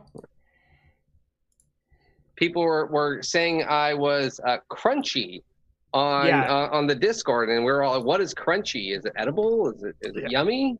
What is crunchy? And so, but because you probably didn't read that you're not part of Jeff's Discord, and you should probably be part of Jeff's Discord because it's actually a freaking awesome Discord. It's got so many chat rooms, and I'm not kidding you. And every single one of them is extremely active. It's probably the most active. and I sound like a used car salesman right now, because if you don't join Jeff's Discord, I'm going to club this baby seal. So you better join Jeff's Discord. And I've seen him do it. I'll do it. I'm going to club this baby seal. But no, in all honesty, actually, it is a really cool Discord. There's literally everything from food, beer. There is a meme war. There is music. There is sports. There is gaming. There is movies. General chat. There's a special chat room just for talking heads. There is hardware. There is car related stuff, and every single one networking of those, and build help. Yeah. Show off your build. Oh, we even started what we're calling it an academy. It's where we're teaching stuff, where we have other people teaching skills. And we have a soldering workshop held by one of my guys who just like started it. It's like, cool, so, go. Hey, cool. So you can get access to all of this. And every one of these channels are extremely active. I know you've probably been to those certain Discord channels where like, you know, they're free and no one talks to them. Or you go into those other big YouTube tech channels that like Bud Light Orange, and there's like maybe 2 people active, and they're always the same 2 people. You know, they're always talking about spoons and Jack Daniels and whatnot. But whatever. And it's not fun. It's not fun. So you know what they do? They jump over on Craft Computing channel because it's fun. It's interactive. We talk to people. And if you tag any one of the Talking Heads hosts or Craft Computing himself, we do respond almost instantaneously or as fast as we can. As long as I'm awake. Yeah. But for the low price of $1 or more, you are more than welcome to do a bit more. It does help Jeff continue to put up the content that he does put out. So yeah, that is my spiel. Couldn't have said it better myself. But no, if you're looking for an active Discord, if you're looking for people to actually chat with, there's chat 24 hours a day. Yeah. It takes me legit a full 45 minutes to get caught up just reading comments when I wake up in the morning, and I only sleep like 6 hours a night. So yeah. No, we have people from East Coast, West Coast, Norway, everywhere, talking under this. Jack Daniels in the chat says, "Oi." You didn't have to add him like that, man. I wanted to see if he was paying attention. Yep. So. Hey, actually, your spiel got one. Literally, 927. Oh, bam. By the way, if you do, you have to sub to Hops and Brews channel. That is a requirement. Actually, I really want to see my Discord numbers surpass Hops and Brews subscriber count. That's what I want to see. Can you guys help me do that? Thank you if you do that. From me to you, can you help me do that? Yeah. Not you. By the way, Jeff's channel sucks. I mean, honestly, everything he does is a lie. It's all just he rips off other YouTubers. I mean, he's sitting there trying to build a media server, and he just ripped off Jason from Bite My Bits, and it wasn't even as good a quality. Jason has like a 300 terabyte. Jeff's sitting there, I got 88 terabytes. But whatever. What I'll say, see a good server build, go to Bite My Bits. What I'll say is my media server turns on right now. That's true. It's very true. Anyway, speaking of NVIDIA, there's a segue. About as smooth line as the segues. Speaking of NVIDIA, so there's some talk that the NVIDIA GA100 chip could be as much as 43% faster than Turing, not counting the RTX cores. So we're talking just straight rasterization. And that's a claim that a lot of people don't really ever throw out generation to generation. Remember when Lisa Su stood on stage for AMD for Zen 2 and said we achieved a 15% IPC improvement year over year, or generation over generation, from Zen Plus to Zen 2? That was a remarkable number because 15% doesn't happen. 43? Yeah. It's a big number. Now, I will say, every single year, during Apple's press conference for whatever they're releasing, it's 50% faster than the previous generation at X task. And X task is when we specifically built instructions in this chipset to run 50% faster. It's something that Intel couldn't even lie about anymore, starting with like 9th gen. It's like we couldn't say we're 17% faster, and no, not even our media encoding got faster. Crap. But you'll see Apple trot this out all the time. 50% faster in photo processing for advanced background removal. Well, your previous chip didn't do advanced background removal, and you literally built an instruction set in this chipset to do advanced background removal for portrait mode. So I would hope it's 50% faster. And remember when NVIDIA trotted out and said, we are 70% faster at ray tracing than the previous generation chips that didn't have ray tracing chips in them. Yeah. So take these numbers with all the salt. But NVIDIA is claiming in some inner circles that Ampere will be up to 43% faster at rasterization than Turing. That's a big number. Yeah. Oh, well, it's a number I think they could hit. Really? Because when I was reading this, I was like, there's no way. There's a gimmick. They're doing something. It's for one thing. Here's why. Here's why I even put this in. Because this reads like a CES bullet point, like an Apple News demo. Yeah. It really does.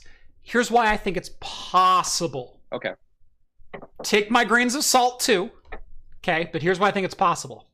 Is because if you remember back a couple weeks ago when we had the RTX 3080 leak, where it's supposedly going to separate the RTX cores from the CUDA cores and put it on different silicon. Yes, I remember that. Okay. Right now, all of those chips and all of those cores are on the same die. And Turing is a pretty fat die already. Okay? You need to bin all of those cores. All of your Tensor cores, all of your RTX cores, all of your CUDA cores, all of your NVINC cores, all of your whatever cores, whatever processing units are within it. They need to perform to X standard or have X number of good components in them to meet 3080 Ti, and then 3080, and then 3070, and you cut your bins down from there. Okay? What happens if your RTX bins suck on a 2080? Then you get an RTX 2060 KO, which is built on the same GT104 die that the 2080 is, but you cut it down to the number of CUDA cores as a 2060, but it still comes with the same number of regular of RTX cores as a 2080 does. But you had to sell it as a lower part because you couldn't bin it as a 2080. Yeah. And vice versa. So this happens, and we've heard rumors that the bins have not been very good for NVIDIA with the RTX series of cards, with the 2000 series of cards. And we don't know if it's the RTX bins, we don't know if it's the CUDA bins, we don't know if it's both, but the bins have not been very good, which is why the prices went up, which is why their profit margin kind of had to go up with it, is they needed to sell these cards at a certain profit point, and that profit point happened to be the same price tier as the previous generation. So the 70 series performs the same as the 70 series before, or perform the same as the 80 series before. We're just going to call it by a different name and sell you it as something else and hope you like ray tracing. Yeah. And hope the market adopts ray tracing, which they really haven't. Nope. But what happens if all of a sudden you can bin your RTX cores on a much smaller die, and you can bin your Tensor cores on that same die, and you know you're good at producing Tensor because you've done it for CUDA, or you've done it for your Quadro and your Tesla chips for a decade. Yeah. You know you're good at that. Okay? And then you have your CUDA cores, which you also know you're good at. What happens if they're on their own die? And now you can take the best CUDA die and the best RTX die and put them on the same board, but opposite one another. And now you have an RTX 3080 Ti or an RTX Titan, Titan Ampere or whatever. Yeah. Right. Now you're getting the best of the best, and you're having the amount of silicon you have to throw at it. Now imagine the die is bigger. Now imagine I can cram 5,000 CUDA cores a la, the Volta architecture. The Titan Volta, the V100s, Teslas. Imagine I can cram 5,000 CUDA cores into an Ampere core. Whereas before on Turing, the most I could fit was about 4,200 because I had to cut it down for RTX. Do you see a 40% improvement somewhere along the way? I mean, but do you see putting 40% more cores or 30% more cores with 10% better efficiency? Possibly, but like you said, with oh gosh, the other graphics card with RDNA. With the RDNA, yeah. Now they said that just came out, and so should be the next model after that. Right. So Ampere is coming out this year. I had clocked late September or early September for an announcement, in October for a release, and I still stand by that. I mean, possibly, like I would have expected 25% improvement. 43 again too. They were not very upfront of what the test was and what is 43% faster. They never are. They never, like I said, so salt, lots of salt. And lots of salt. So what you're stating, and if say 75% of what you're stating is true, and then they took X of, I'm going to take this particular style or whatever this image is and render it this particular way or however, then yes, okay, it could technically, and then they could claim it in but what if it's only 25%? And I say only. Hey, that's a big leap still. Yeah, well, that's what I'm saying. If it was 25%, and if it's 25% globally, that's fantastic. Right. That's an amazing jump. This report is saying up to 43% faster. Yes. What if it's only 25? Well, yeah. If it's even 25 globally, and what if it's cheaper? 1. What if it's cheaper because you have better binning and better yields on all of your fabs because your dies are that much smaller now, and you don't have to bin your RTX cores with your CUDA cores with your Tensor cores? What if they're separate dies now? Yeah, that's why I'm saying this story has some validity. Some level, okay, yeah. So possibly, and I would rather be proven wrong, or my skepticism be proven wrong on this. And I said, please take this with a very healthy dose of skepticism. This is John, your skepticism is more than welcome around this day. Yeah. So, yeah. So that huge amount of skepticism, but I would love it. I would love to see this because again, could be accurate. Could be, yeah, it could be accurate again. Cheaper, and we can all hope that the GPU wars finally start to heat up and not heat up in the bad way. Yeah. Well, someone was it Sony or Intel? Intel was going into the GPUs, right? Yes.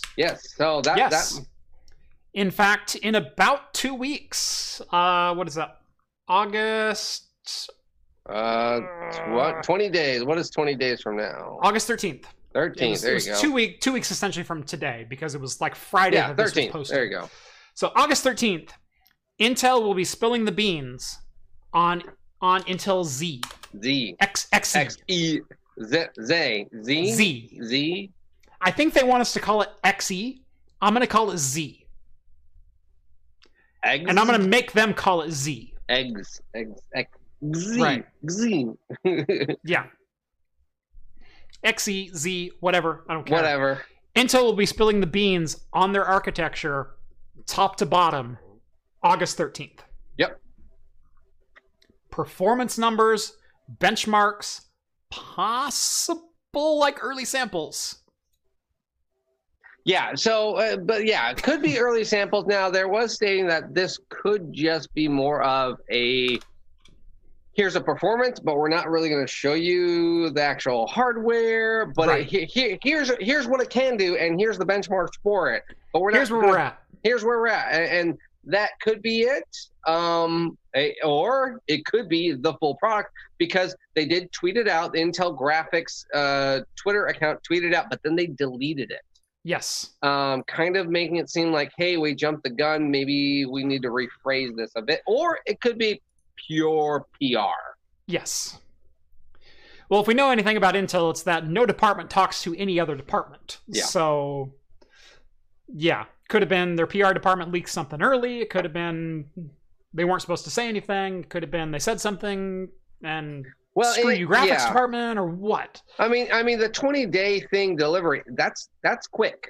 I mean, that's soon. That's not like, that's within the realm of, hey, we need to send out the press briefings and the invitations for the live streams and everything like that. So that's all within the realm of, the scope of everything. If Intel comes out and they say 2060 Super 5600 XT level performance, first generation, 250, I think people will buy. Yeah, no, I think so too. You don't have to be a world beater. You just have to be in the same game. You have to be in the same stadium. Yeah, and stadium and price point is really where you need to be. If everyone's playing basketball, you can't show up in ice skates. You have to be in the same stadium playing the same game. Yeah, and you might be the intramural game, but as long as you're in the same stadium. Yeah, if you're coming into the NBA and you're going to be relevant, and if you're the Globetrotters, I'm still going to watch. Right. So, but yeah, if this is an announcement of, hey, here's what we got, here's what it looks like, here's the price point, blah blah blah, almost an official announcement release type thing, people might jump on board, be excited for it, because there's always going to be those early adopters. This also might kind of save Intel in the sense of, if it is good, if it is maybe performs a little bit better, or the price point's different, whatever, it might save a little bit of thing of Intel. I don't know, but this will be interesting to see Intel's take on graphics. So, how well it performs versus long-standing other graphic companies. All the other GPUs that are out there. You drop something? No. I was scratching my leg and reading a comment all at the same time. Oh, okay. No, I was working out in the yard the other day, and I've got this spot that I took a chunk out of my leg about this big and didn't realize it for like 20 minutes, and so it bled all over my sock and my shoe. Oh, and now the scab peeled off today, so it's like itchy as hell. Oh yeah. So it's in that state. I was starting a chainsaw this weekend, and I guess I had old gas because I just could not get that thing to start. Yeah.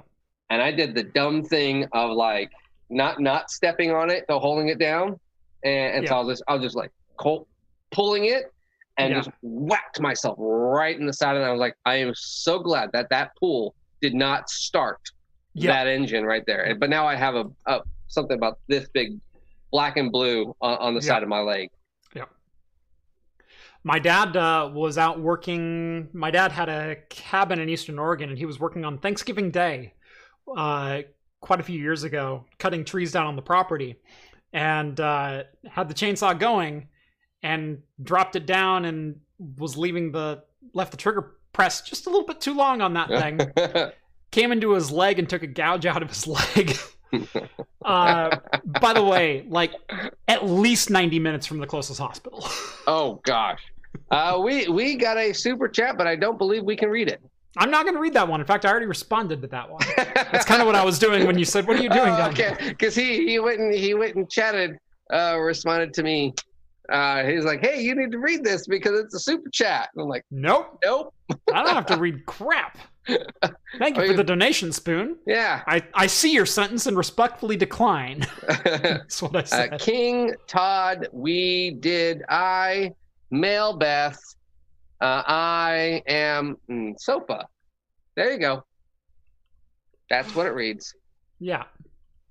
Yes. And while you were going off. Hey, guess what? All right. We can open another one together. We can open. Well, I gotta go get my. All right. Do you need to get one? I got one here. Okay, I even have a glass. Look at that. Yeah. I came prepared. Okay. So. And you know what? Mine's still cold. Yeah. Whatever. So. I'll go. Okay, you go ahead. Go. You go. Do yours. I'll grab one. Kansas City Brewing. Kansas City Craft Beers, Ales and Lagers, Kansas City Pale Ale. It's a nice, light ale. I'm not expecting anything big. Says not owned by Belgians yet, which I love. They're at the top. So I'm not expecting too much, No offense, Kansas City. You fine folks over in Missouri. I'm assuming this is on the Missouri side of things. But I'm not expecting too much from a standard pale ale. Wow, it's really dark. What is it? I didn't hear. Kansas City Pale Ale. That's pretty dark for a pale. That's exactly what I said. I went Kansas City Pale. Wow, that's really dark.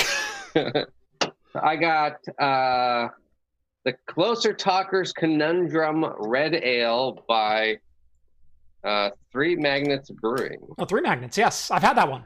Oh, have you? Yes. Okay. Now, it is an American red, so I expect it to be a bit hoppier. Yeah.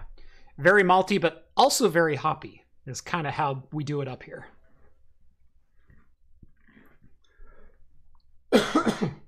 Excuse me.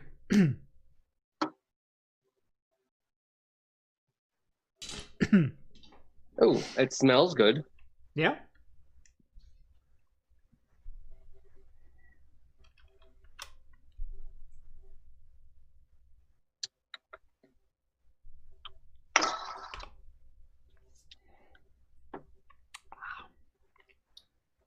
Yeah, malty. Got a little bit of a nutty note to it and some hops. Yeah, all around enjoyable.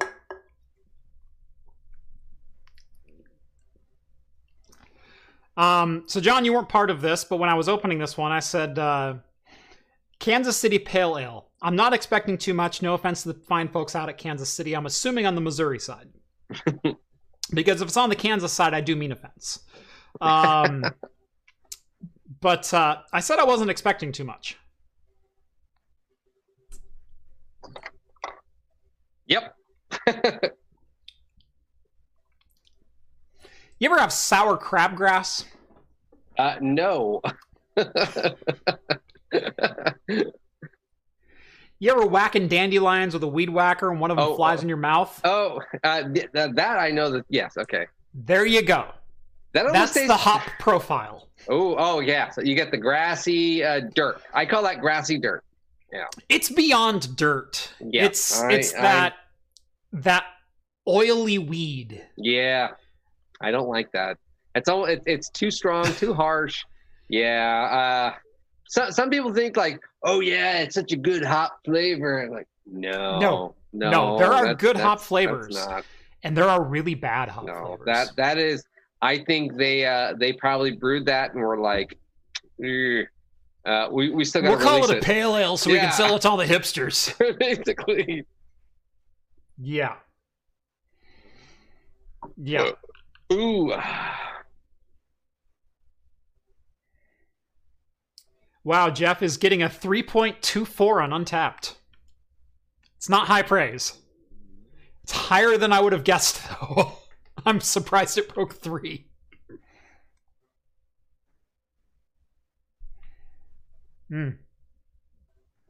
Well, you got those. Well, you got to say, what kind of beer is in Kansas City? So that's the thing. Those are your people that are rating it. Yep, that's very true. Yeah. So, yeah. Now, a long time ago, we had great expectations for Google Glass. Yes. You got to try it, didn't you? I did. I did not. I signed up to be a developer. An explorer and developer for it. I was not picked or chosen. And you got to have it from a friend, right? You got to hang it or try it for like a day or so. Yeah, got to try it for a full day. Yeah. Had all my emails popping up in my peripheral vision. I could clear them out by swiping. Drove somewhere, had driving directions on a 3D map that rotated. See, that was the one that really intrigued me. Right. What was the map type thing? A lot of businesses didn't like Google Glass. Right. And just to be clear, Becky, I said no offense to you fine folks on the Missouri side. That's what I said. He did say that. So how do you think Apple Glass will fare? If any company was going to blow my mind with a new technological product, Apple's probably one of the first three I would think of. Yeah, I'll give you that. And Apple usually does kind of piggyback on, hey, someone else already did this, but they had these flaws. We've perfected it now. Yes, and not only from the technological standpoint, but the usability and intuition and intuitiveness. Thank you. Yeah. The word was escaping me. The intuitiveness of actually using the product got to you. I'm actually feeling pretty good. Right? I was just like, I'm in that good mood. I'm right at that just a little loose state, right? Yeah. But the technical prowess of Apple, and to their credit or to their discredit, the intuitiveness to the soccer mom level of usability. Yeah. It needs to be everyday, easy user, right? Single button push, basically. If they were going to build an AR product, they would build it right. And this is kind of beyond a rumor. This is kind of like, it's almost set in stone. Yep. September 8th, Apple will have their annual iPhone event, which is always right around that first, second, third week of September. It will include the introduction of an Apple Silicon PC, likely the 13-inch MacBook. Will be an ARM-based, 100% in-house built PC. And Google Glass. Yep. With the iPhone 12 too. With the iPhone 12, like I said, their annual iPhone event, but it's also going to include these two brand new products. And yeah, I could care less about the 13 Silicon Mac. When it said Apple Glass, I was like, I'm curious about the Mac. I'm very, very curious about the Mac. Well, okay, it's no longer. Now, is this the 5-nanometer one? No, but it's their ARM-based in-house developed. Oh yeah, sorry, ARM. Their A12X, yeah. A12X, or possibly next-gen CPU, A13, whatever.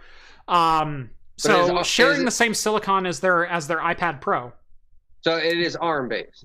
Yes, ARM-based. Okay, yeah. So yeah, then I am interested. I thought it was something else. So the ARM-based CPU. And myself, as the only Apple product that I still have and even come close to using, is my 12-inch MacBook, which I bought to be fanless and have a 10-hour battery life and serve all of my general purpose needs. It doesn't video edit. It doesn't do anything else worth a darn. But gosh darn it, if I don't walk up to it, open the lid, and just start using it.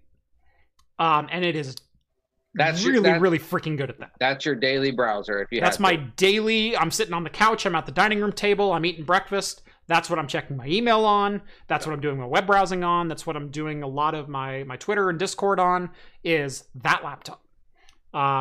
Because it's just really darn good at those tasks. Like you think, well, you could use a Chromebook to do that. Yeah, I could. Chromebook doesn't last for 10 hours, 10 hours, 12 hours, 14 hours of battery life. It certainly doesn't have a standby time of 30 days. It doesn't wake up instantly. It doesn't have all the functions of a PC natively. Whereas this is still a full terminal. And I actually have Boot Camp running on the damn thing. I could boot up Windows 10 on it if I wanted to. And it works. And it works quite well. But that's my daily laptop driver. That's what I take with me. That's what I use professionally for 3 years almost. Was the original 12-inch MacBook.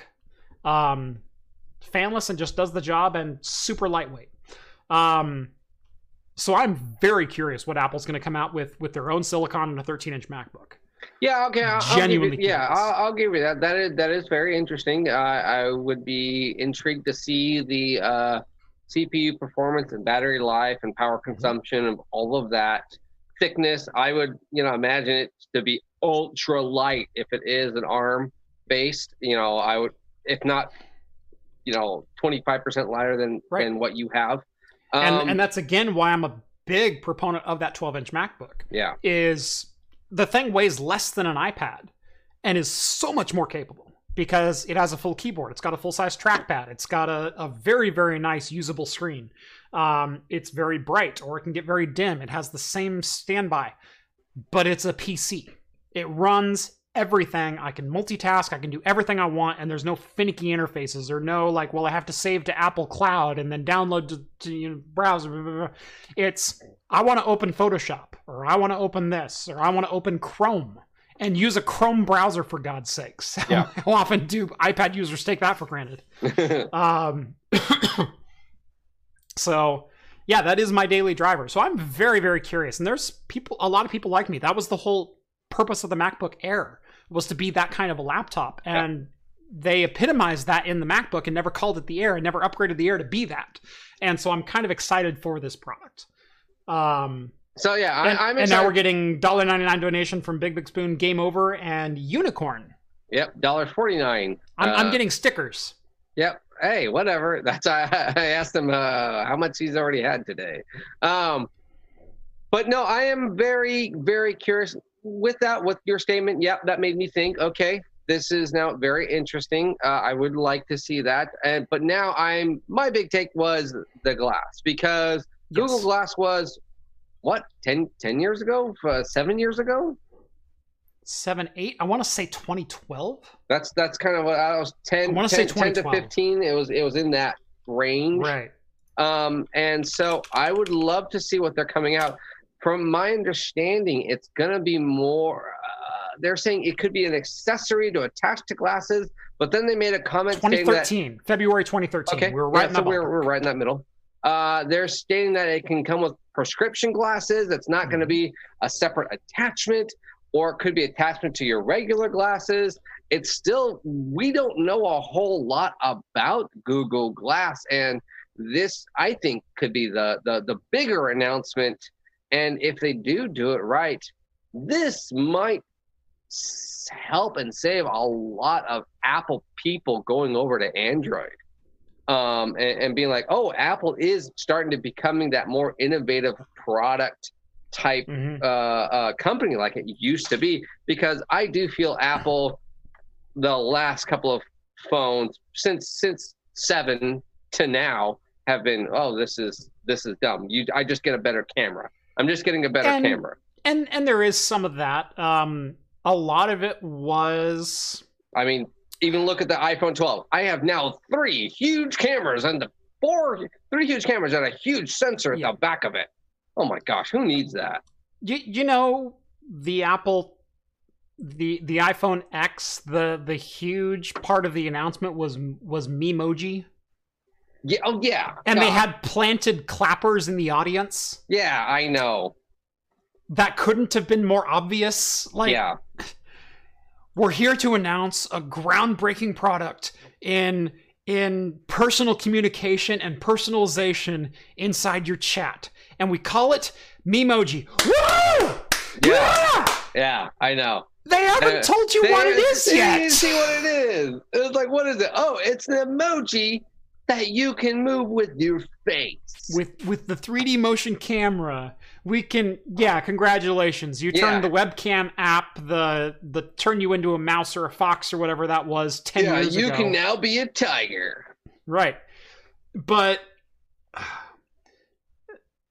that was really when Apple got disillusioned to me, and really when they started drinking their own Kool-Aid. Yeah. More than they already had been. Oh yeah. They were like, whatever we release, we're the best. And Right. So Apple for a significant amount of time now hasn't been innovating. Now, I don't say that from the normal like Android fan kind of speak, because remember when I started this channel, I had an iPhone 6s Plus and a Mac Pro, and I kind of started with that. This is not new me, old me. I'm a PC guy. I'm a computer guy. I'm a tools guy. Yeah. I mean, what tool does the job today? I'm not a FreeNAS guy. I'm a good NAS storage guy. I'm not a Proxmox guy. I'm a good hypervisor guy. If someone comes out with a better hypervisor that's free and open source, I'll freaking use it. Mm-hmm. And that's always been my thing. I'm not an NVIDIA guy or an AMD or an Intel guy. I'm a what works better today guy. So at the moment, Apple doesn't work better, and they haven't been innovating. So I say that from a guy who really watches the industry, and from my own use cases, they haven't been doing that. But for probably about 5 or 6 years, they kind of sat in the, well, let's just take what we did and make it better or more appealing. They almost did the Intel thing. 8% better, 8% better, 8% better. That's exactly what they did. It's exactly what they did. But at the same time, they weren't innovating because what do you innovate? Yeah.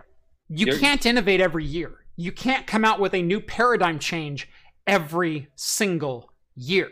Yeah. And I say that from someone who very, very much understands that. When the iPhone original came out, when the OG iPhone came out, the best competitor was the BlackBerry and the Palm Treo. Yeah, no, those were the two slides that were up on the screen next to the iPhone. And if you're talking generational shift in what we think of touchscreen and smartphone technology, that was it. Oh yeah, that was absolutely it.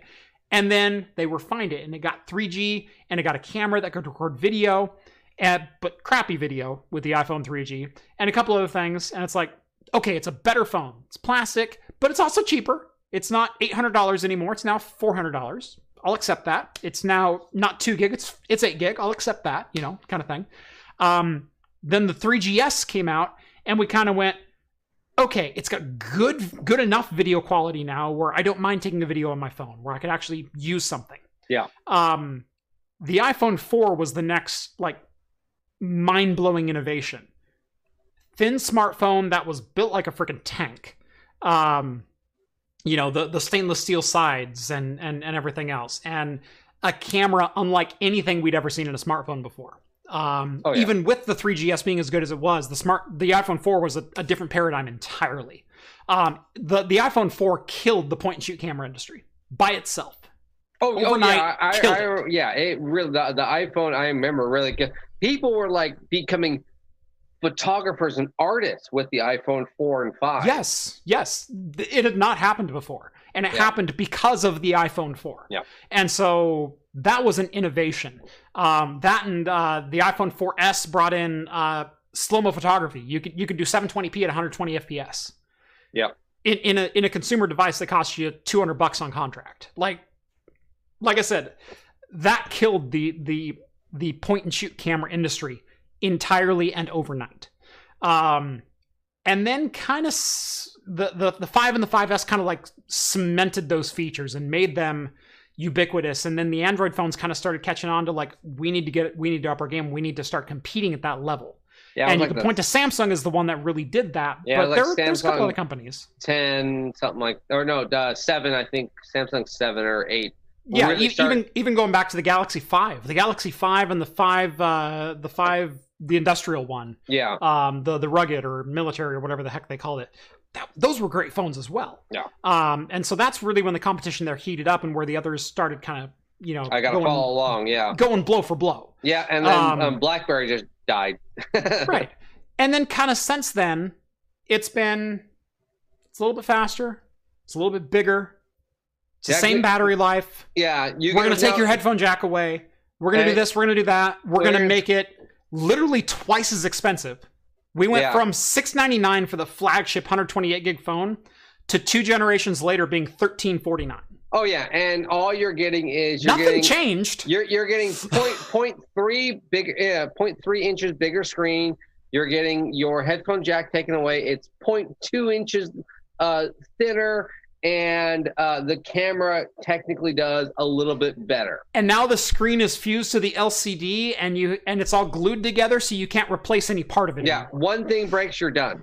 Right, and so that's the frustrating part.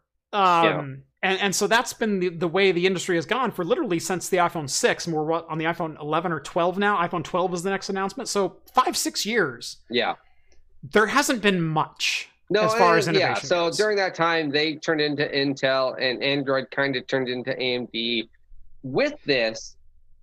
Right, but again, what would you change? What would you bring to the feature set that it didn't already do? that's the thing. You have to look kind of back of like, okay, there are these other features or devices that could have done something. Now, I will say though, their Apple Watch was actually pretty innovative. Apple Watch changed the smartwatch game. It defined what the smartwatch should be. Should be, but then other places quickly followed it and outbeat them, I think. But no, look at the watch market. No one sells as good as Apple. No one has the feature set like Apple does. No one has the integration set that Apple does, and there's no competition there. I don't know. I think modern Android ones, Galaxy, because I have a Galaxy or a Samsung one, and it works fantastic. It does basically everything. The only reason I don't have it on currently is I accidentally left it at work, but it works fantastic. And it looks very stylish. It does a lot of cool things. Here's the deal. And I'll say this anecdotally, but it also bears a little bit of weight. You're only the second person ever to tell me that they daily drive an Android smartwatch. Ever.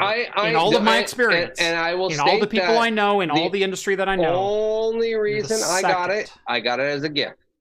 Okay. And that's the other point. I didn't pay for it. But at the same time then too, what different features does that Apple Watch give you that these Samsungs and or the like? What did you have? The on paper versus usability. Because here's the gotcha. My dad daily drives an iPhone watch, and he's on his third. Okay. Have you given him a different one? No. He's tried other watches though. Has he tried the one that you had? Yes. I bought the one that I had from him. Oh, okay. Because he said I don't need it anymore because I bought an Apple Watch and it's the bee's knees. So what does an Apple Watch do? I guess I would say it's the ubiquitousness within the environment. It hooks into everything that you could ever want your iPhone to do on your wrist without also trying to be too much. It's I can do my Apple Pay from my wrist and I don't have to pull out my phone. It's I can use the Siri, and Siri works just as well from my wrist as it does from my phone, and I don't have to pull out my phone for that. Yeah. It's the little integrations without trying to be a smartphone replacement. Okay. Because what's on your wrist can never be a replacement for what's in your pocket. Yeah, I know. But so as far as those features, I know my watch has those features. I don't use them because I don't do the Android Pay or whatever, anything like that. I don't use. So again, if you're bought into the ecosystem, there's nothing that compares. Yeah. There's absolutely nothing. Yeah. And here's a great point. Samsung comes close in features, but Apple still outsells them 40-1. Yeah, I would say that's probably true. But then, Samsung's number 2. Yeah, no, Samsung's number 2, but at the same time, really, when it came down to the watches, though, when I saw those, I was imagining Dick Tracy all the way, and they still don't have. How about the camera in it? Give me a camera. I want to do this. They still don't have this, and give me a camera. Come on, I will never be 100% sold. The only reason I have one, like I said, was because it was gifted to me. Right. That is it. It was a used one. You wouldn't have gone out and bought one for yourself. I would not have gone out and bought one myself. No. I am the person who has bought 3 different Android smartwatches after my Pebble stopped working. And I couldn't go out and buy another Pebble. And there is an open source community and a hacker community that's trying to make them work. And I respect you guys and love you guys. But at the same time, you're not going to get the same API integration that Pebble has. You're not going to get the same feature set. You're not going to even come close. And so don't try. Don't try to sell me on it. If you want to hack around with it, that's fine. Yeah, and I will say the Samsung Galaxy watches are the watch I have is an expensive watch, and the only reason it was gifted to me was because, and it's kind of a funny story, it was gifted to me from my boss, who I sold him on Androids, and he loved it. He got a Samsung 11, and he's like, this is the best phone he's ever had. He was an Apple user all the way. He's like, I love this thing. But his wife complained that she couldn't send him, because she was still an Apple user, a high resolution video from her Apple phone of their kids. Yep. And so she forced him to get rid of all of his Android stuff. And he's like, hey, I got this watch. I forgot your birthday. Here's a free birthday present. So I got a used one, but it was, it's like a $400 watch. Mm-hmm. And I think it's like a $269. So sorry, it's $269. But still, I would have never paid that price. So, and I really like the features on it, but other than the fact that it like counts my steps, 99% of the features I really don't care about, other than like swiping to not answer my phone. Right. Even on Discord, it tells me in my Discord. I love it because it says, "Hey, what notifications do you want on your watch versus your phone?" Hey, I can do all that. Even on the Discord, it's like, read more. So I'm just constantly tapping my watch. It doesn't save me clicks. Yeah. I will say I can actually watch YouTube videos, and it has a built-in speaker on it. Mm-hmm. And so that's pretty cool. I really like that. I can play music, and it has a separate micro SD. I can actually load the thing and play music just from my watch, or stream Pandora just from my watch with the internal speaker, which I thought that's kind of a cool feature. But hey, so it's 10:12. Yes. Do you want to bust through these? We got like two beer newses and 2 game entertainment newses. You want to just bust through those? Let's see. Let me look. So we've got Truly is out of hard cider, or out of hard seltzer. So this one's a bit different. It's a bit more complicated than that. Okay. Truly is the Samuel Adams owned Boston Beer Company hard seltzer. Yeah. They're the number 2 hard seltzer in the nation, and they are running out of stock. Can't fight the claw. Yeah, you can't fight the claw, but they're number 2, which is actually pretty good. They will be out of stock for the remainder of the year, so they're actually going to be extremely hard to get. They cannot fulfill orders till 2021. But on top of that, they are now rumored to be releasing an 8% coming end of that year. So end of this year, there should be an 8% hard seltzer. And quickly to follow is rumored and they stated that only Pabst Strong Seltzer and Four Loko Hard Seltzer are the only ones that high. If you haven't seen those, watch my videos on those. If you dare. If you dare. White Claw is also rumored to come out with a stronger version as well, coming in the end of or the beginning of 2021. So if you're looking for a stronger hard seltzer with a low calorie count, should be coming out closer to end of 2020 or 2021. Number 2 is a kind of personal thing for Jeff and ourselves, is our local sports team. I was so disappointed by this one. Yes and no, because it's a wide produce. That's what you have to do. You have to appease the masses. And the Portland Trailblazers. Jeff is a huge Portland. You made a lager, and they made a lager. A lager, not an IPA. Not a.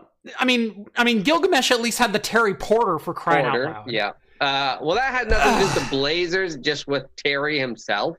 But that's a Rip City thing. Terry Porter's a Rip City icon. At least they have the Terry Porter. He is an icon, but it has nothing to do with there's no affiliation with the Blazers. This is affiliated with the Blazers. I know this is official, but a lager in Oregon, really? So, that's what you get me. So Deschutes Brewing is coming out with Rip City Lager. It will be, I believe, a nationwide, well, as far as Deschutes goes, which is a pretty far.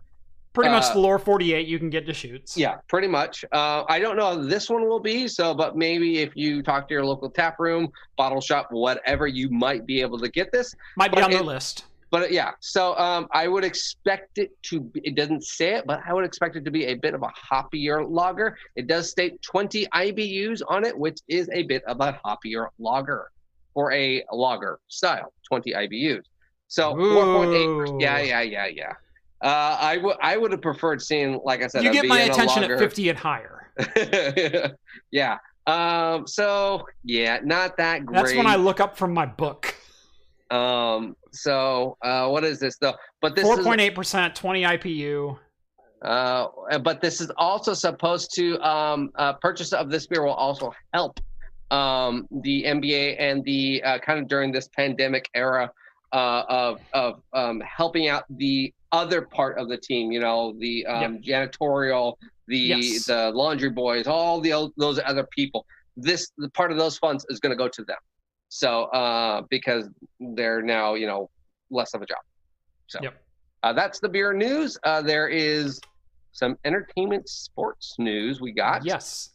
Let's go entertainment because this one excites me. All right. Yeah, this is pretty interesting news, pretty big news actually, kind of. Yes. You do it. I'll do it. So for those who don't know, G4 was a TV network that was a cable TV network only that was almost exclusively video games and pop culture. And it had a number of very, very popular shows. Screensavers, Attack of the Show, what was it? Cheat Happens. There was a couple others on there as well that I remember watching. Anyway, they went off the air in, gosh, when was it? I want to say 2014? I was going to 14. Okay, yeah. So they went off the air in 2014. Budgets dried up, and they said, we have to close the network down. All the shows got canceled. No one found a new home. And that was pretty much it of geek culture on cable television. Yeah, I mean, Olivia Munn made her hosting. Olivia Munn was a host of Attack of the Show with Kevin Pereira. Yeah. There was, Adam Sessler, and who was the other girl on that one? Anyway, yeah. Couple other hosts, number of different people on those shows. Anyway, out of absolutely nowhere, G4 TV Twitter, Attack of the Show, and what was the other one? There was one more Twitter account that came back from the dead and posted trailers that said, "We never stopped playing." Yeah, and there was like Pong reference. Right. Well, there's a whole bunch of internal show references. Yeah. So if you're fans of the show, you recognize a lot of what was on. Yeah, there was a lot of Easter eggs. Yes.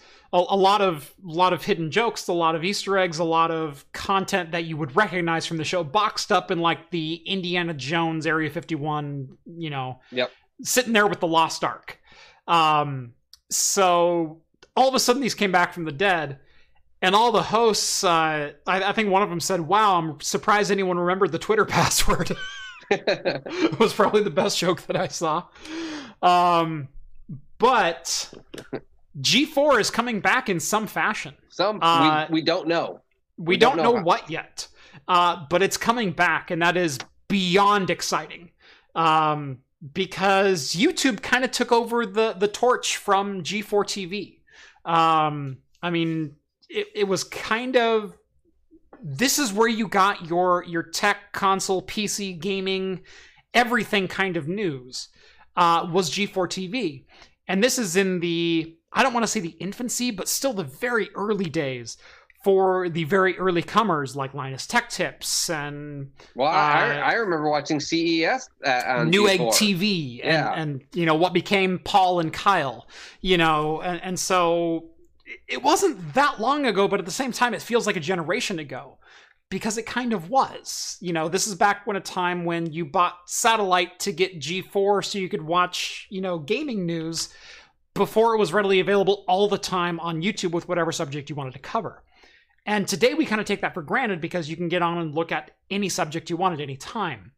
And I say that because we still don't know what form G4 is coming back in yet. It could be an online-only thing. It could be a subscription thing. Maybe it's going to be on Floatplane. I don't know. Maybe it's on Floatplane. Maybe, it could just be an online streaming or a smart TV streaming service show type thing. Totally could be. Channel. Could be. It is very interesting, very exciting. There was a lot of cool things. I am now curious, though, because, like you said, it was at its beginning, the infancy of that whole gaming tech industry. Now, what do they have to offer now? Because we have so much. What are they going to give us that the Linus Tech Tips, the Craft Computing, everyone else, all these other gamers, computer tech people can't give us? CES this year is going to be streamed live. All of these conventions are now going to be streamed live. Why do we need to see them versus anyone else on YouTube? Our favorite personalities on YouTube. This is the curiosity of what is it going to be? It might, like you said, it might be on Float Plane. It might be another feature of like, hey, nope, someone else got big enough and they felt that they appreciated it so much that they want to bring it back, and they have a big enough budget. Right. Yeah, Kevin needs a new job. So I'm sure Kevin was probably the first one calling, going, "Hey guys, you're bringing back Attack of the Show? Really? Yeah, you know what? Actually, awesome. That's awesome, guys. Really. Hey, do you have a host lined up yet? You know what? It might. And actually, someone, Michael, kind of suggested this, or I at least think so, on the chat. Plex TV. Yeah. Plex. I see this. Could come back on Plex. It could come back on Roku. It could come back on a number of different services. I could see this on Plex. Because Plex is making a big push for a lot of live TV stuff, their own personal stuff. What was that one channel Jerry Seinfeld was a part of? The Comedians Getting Cars, the original couple of seasons, Comedians Getting Cars. It was like a free streaming service. Oh, I don't remember what that was on. But yeah, something like that. I wonder if they do something like that. So I don't know. Or I wonder if they're going to go on one of the new network streaming services like Peacock or ABC or like FXX streaming. Yeah. Or actually, I can see this on the Hulu. I could see this as Hulu. Totally. So, yeah. Adam Sessler, Morgan Webb. Those were the two. Yeah. Sorry, I was trying to remember the names. And Adam Sessler, Morgan Webb, Kevin Pereira, and Olivia Munn. Those were the four big personalities that were on the network. So, probably the hosts aren't coming back unless they know something that we don't know. But they seem to be caught just as unaware as we did. I would say Olivia Munn wouldn't be. She's kind of. I would say Olivia Munn's probably not coming back. Yeah. I bet she would make an appearance. Yeah, she's playing in Marvel movies at this point. Yeah, so Fox movies, but yeah, whatever. Crackle was some. Axel was saying Crackle. Yes. Oh yeah, Crackle. Yeah. Yeah. Are you a baseball fan? No.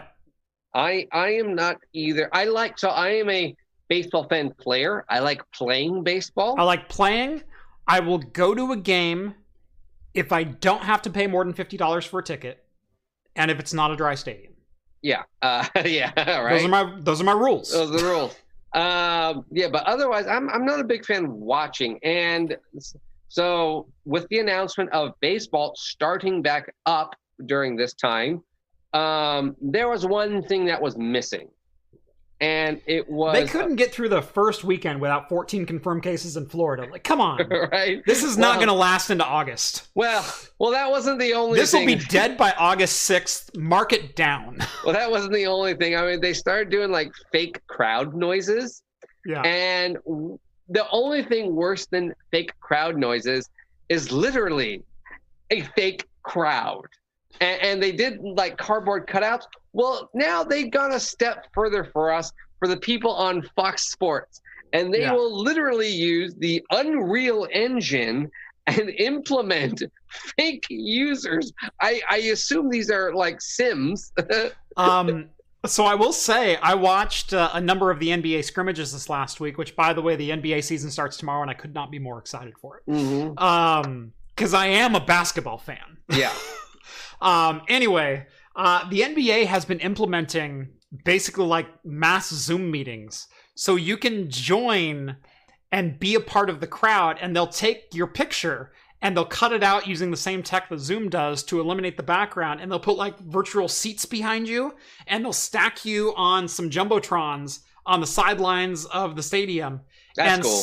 And they'll pipe your sound into the mix. So when you're like screaming, and so if you cheer, it'll be played in the stadium.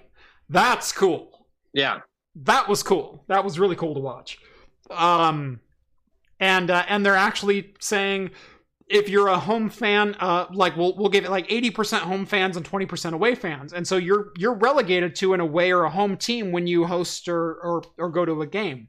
And so even though there's only 3 courts that you're playing on in Orlando in the bubble, there's still a home and away field, and they'll fill 80% of those seats with home fans.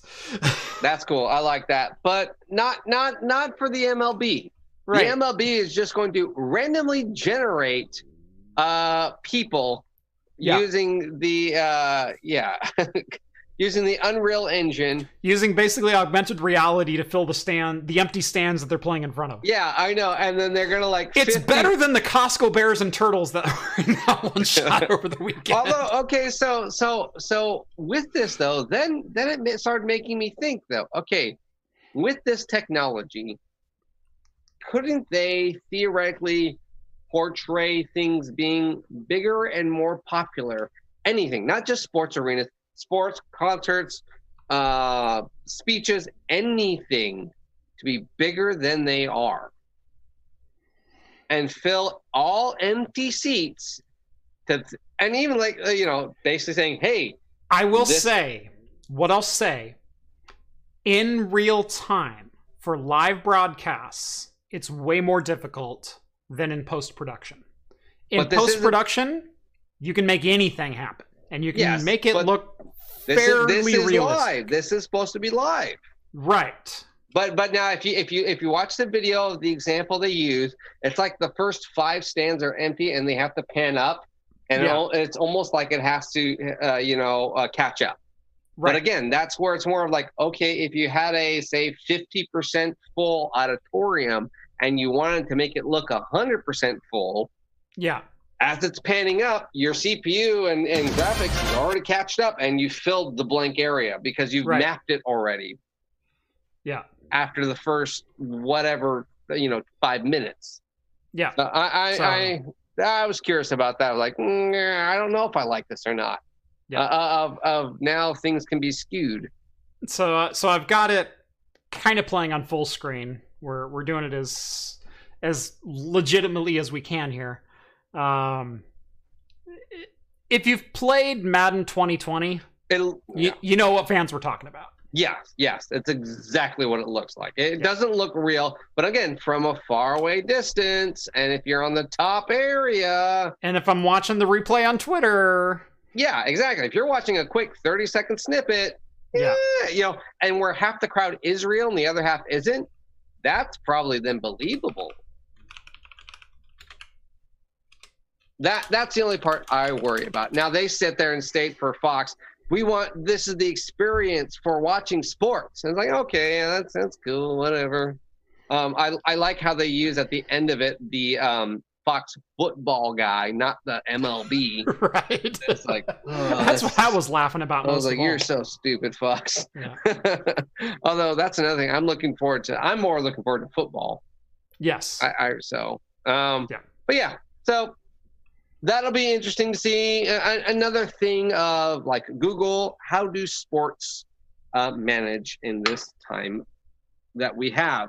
Will it change forever, or will it come to some kind of normality or back to what we know as normality? Well, if baseball is any example, no. If basketball is the example, we might be able to watch the full season. Well, I'm talking in a long-term retrospect. Like, because we were talking earlier with Google of the long-term retrospect of work and remoting in, where sporting events is a bit different, and you do feel differently there than watching it or streaming it live. Right. There's a number of aspects of daily life that I don't know will ever be the same after all this is said and done. Yeah.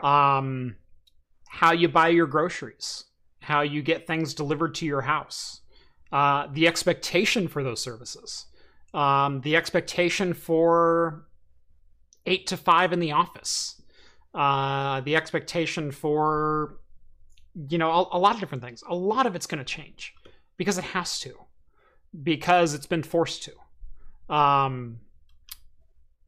That's not to say it's better or worse, but it's different, and it's different because it has to be now.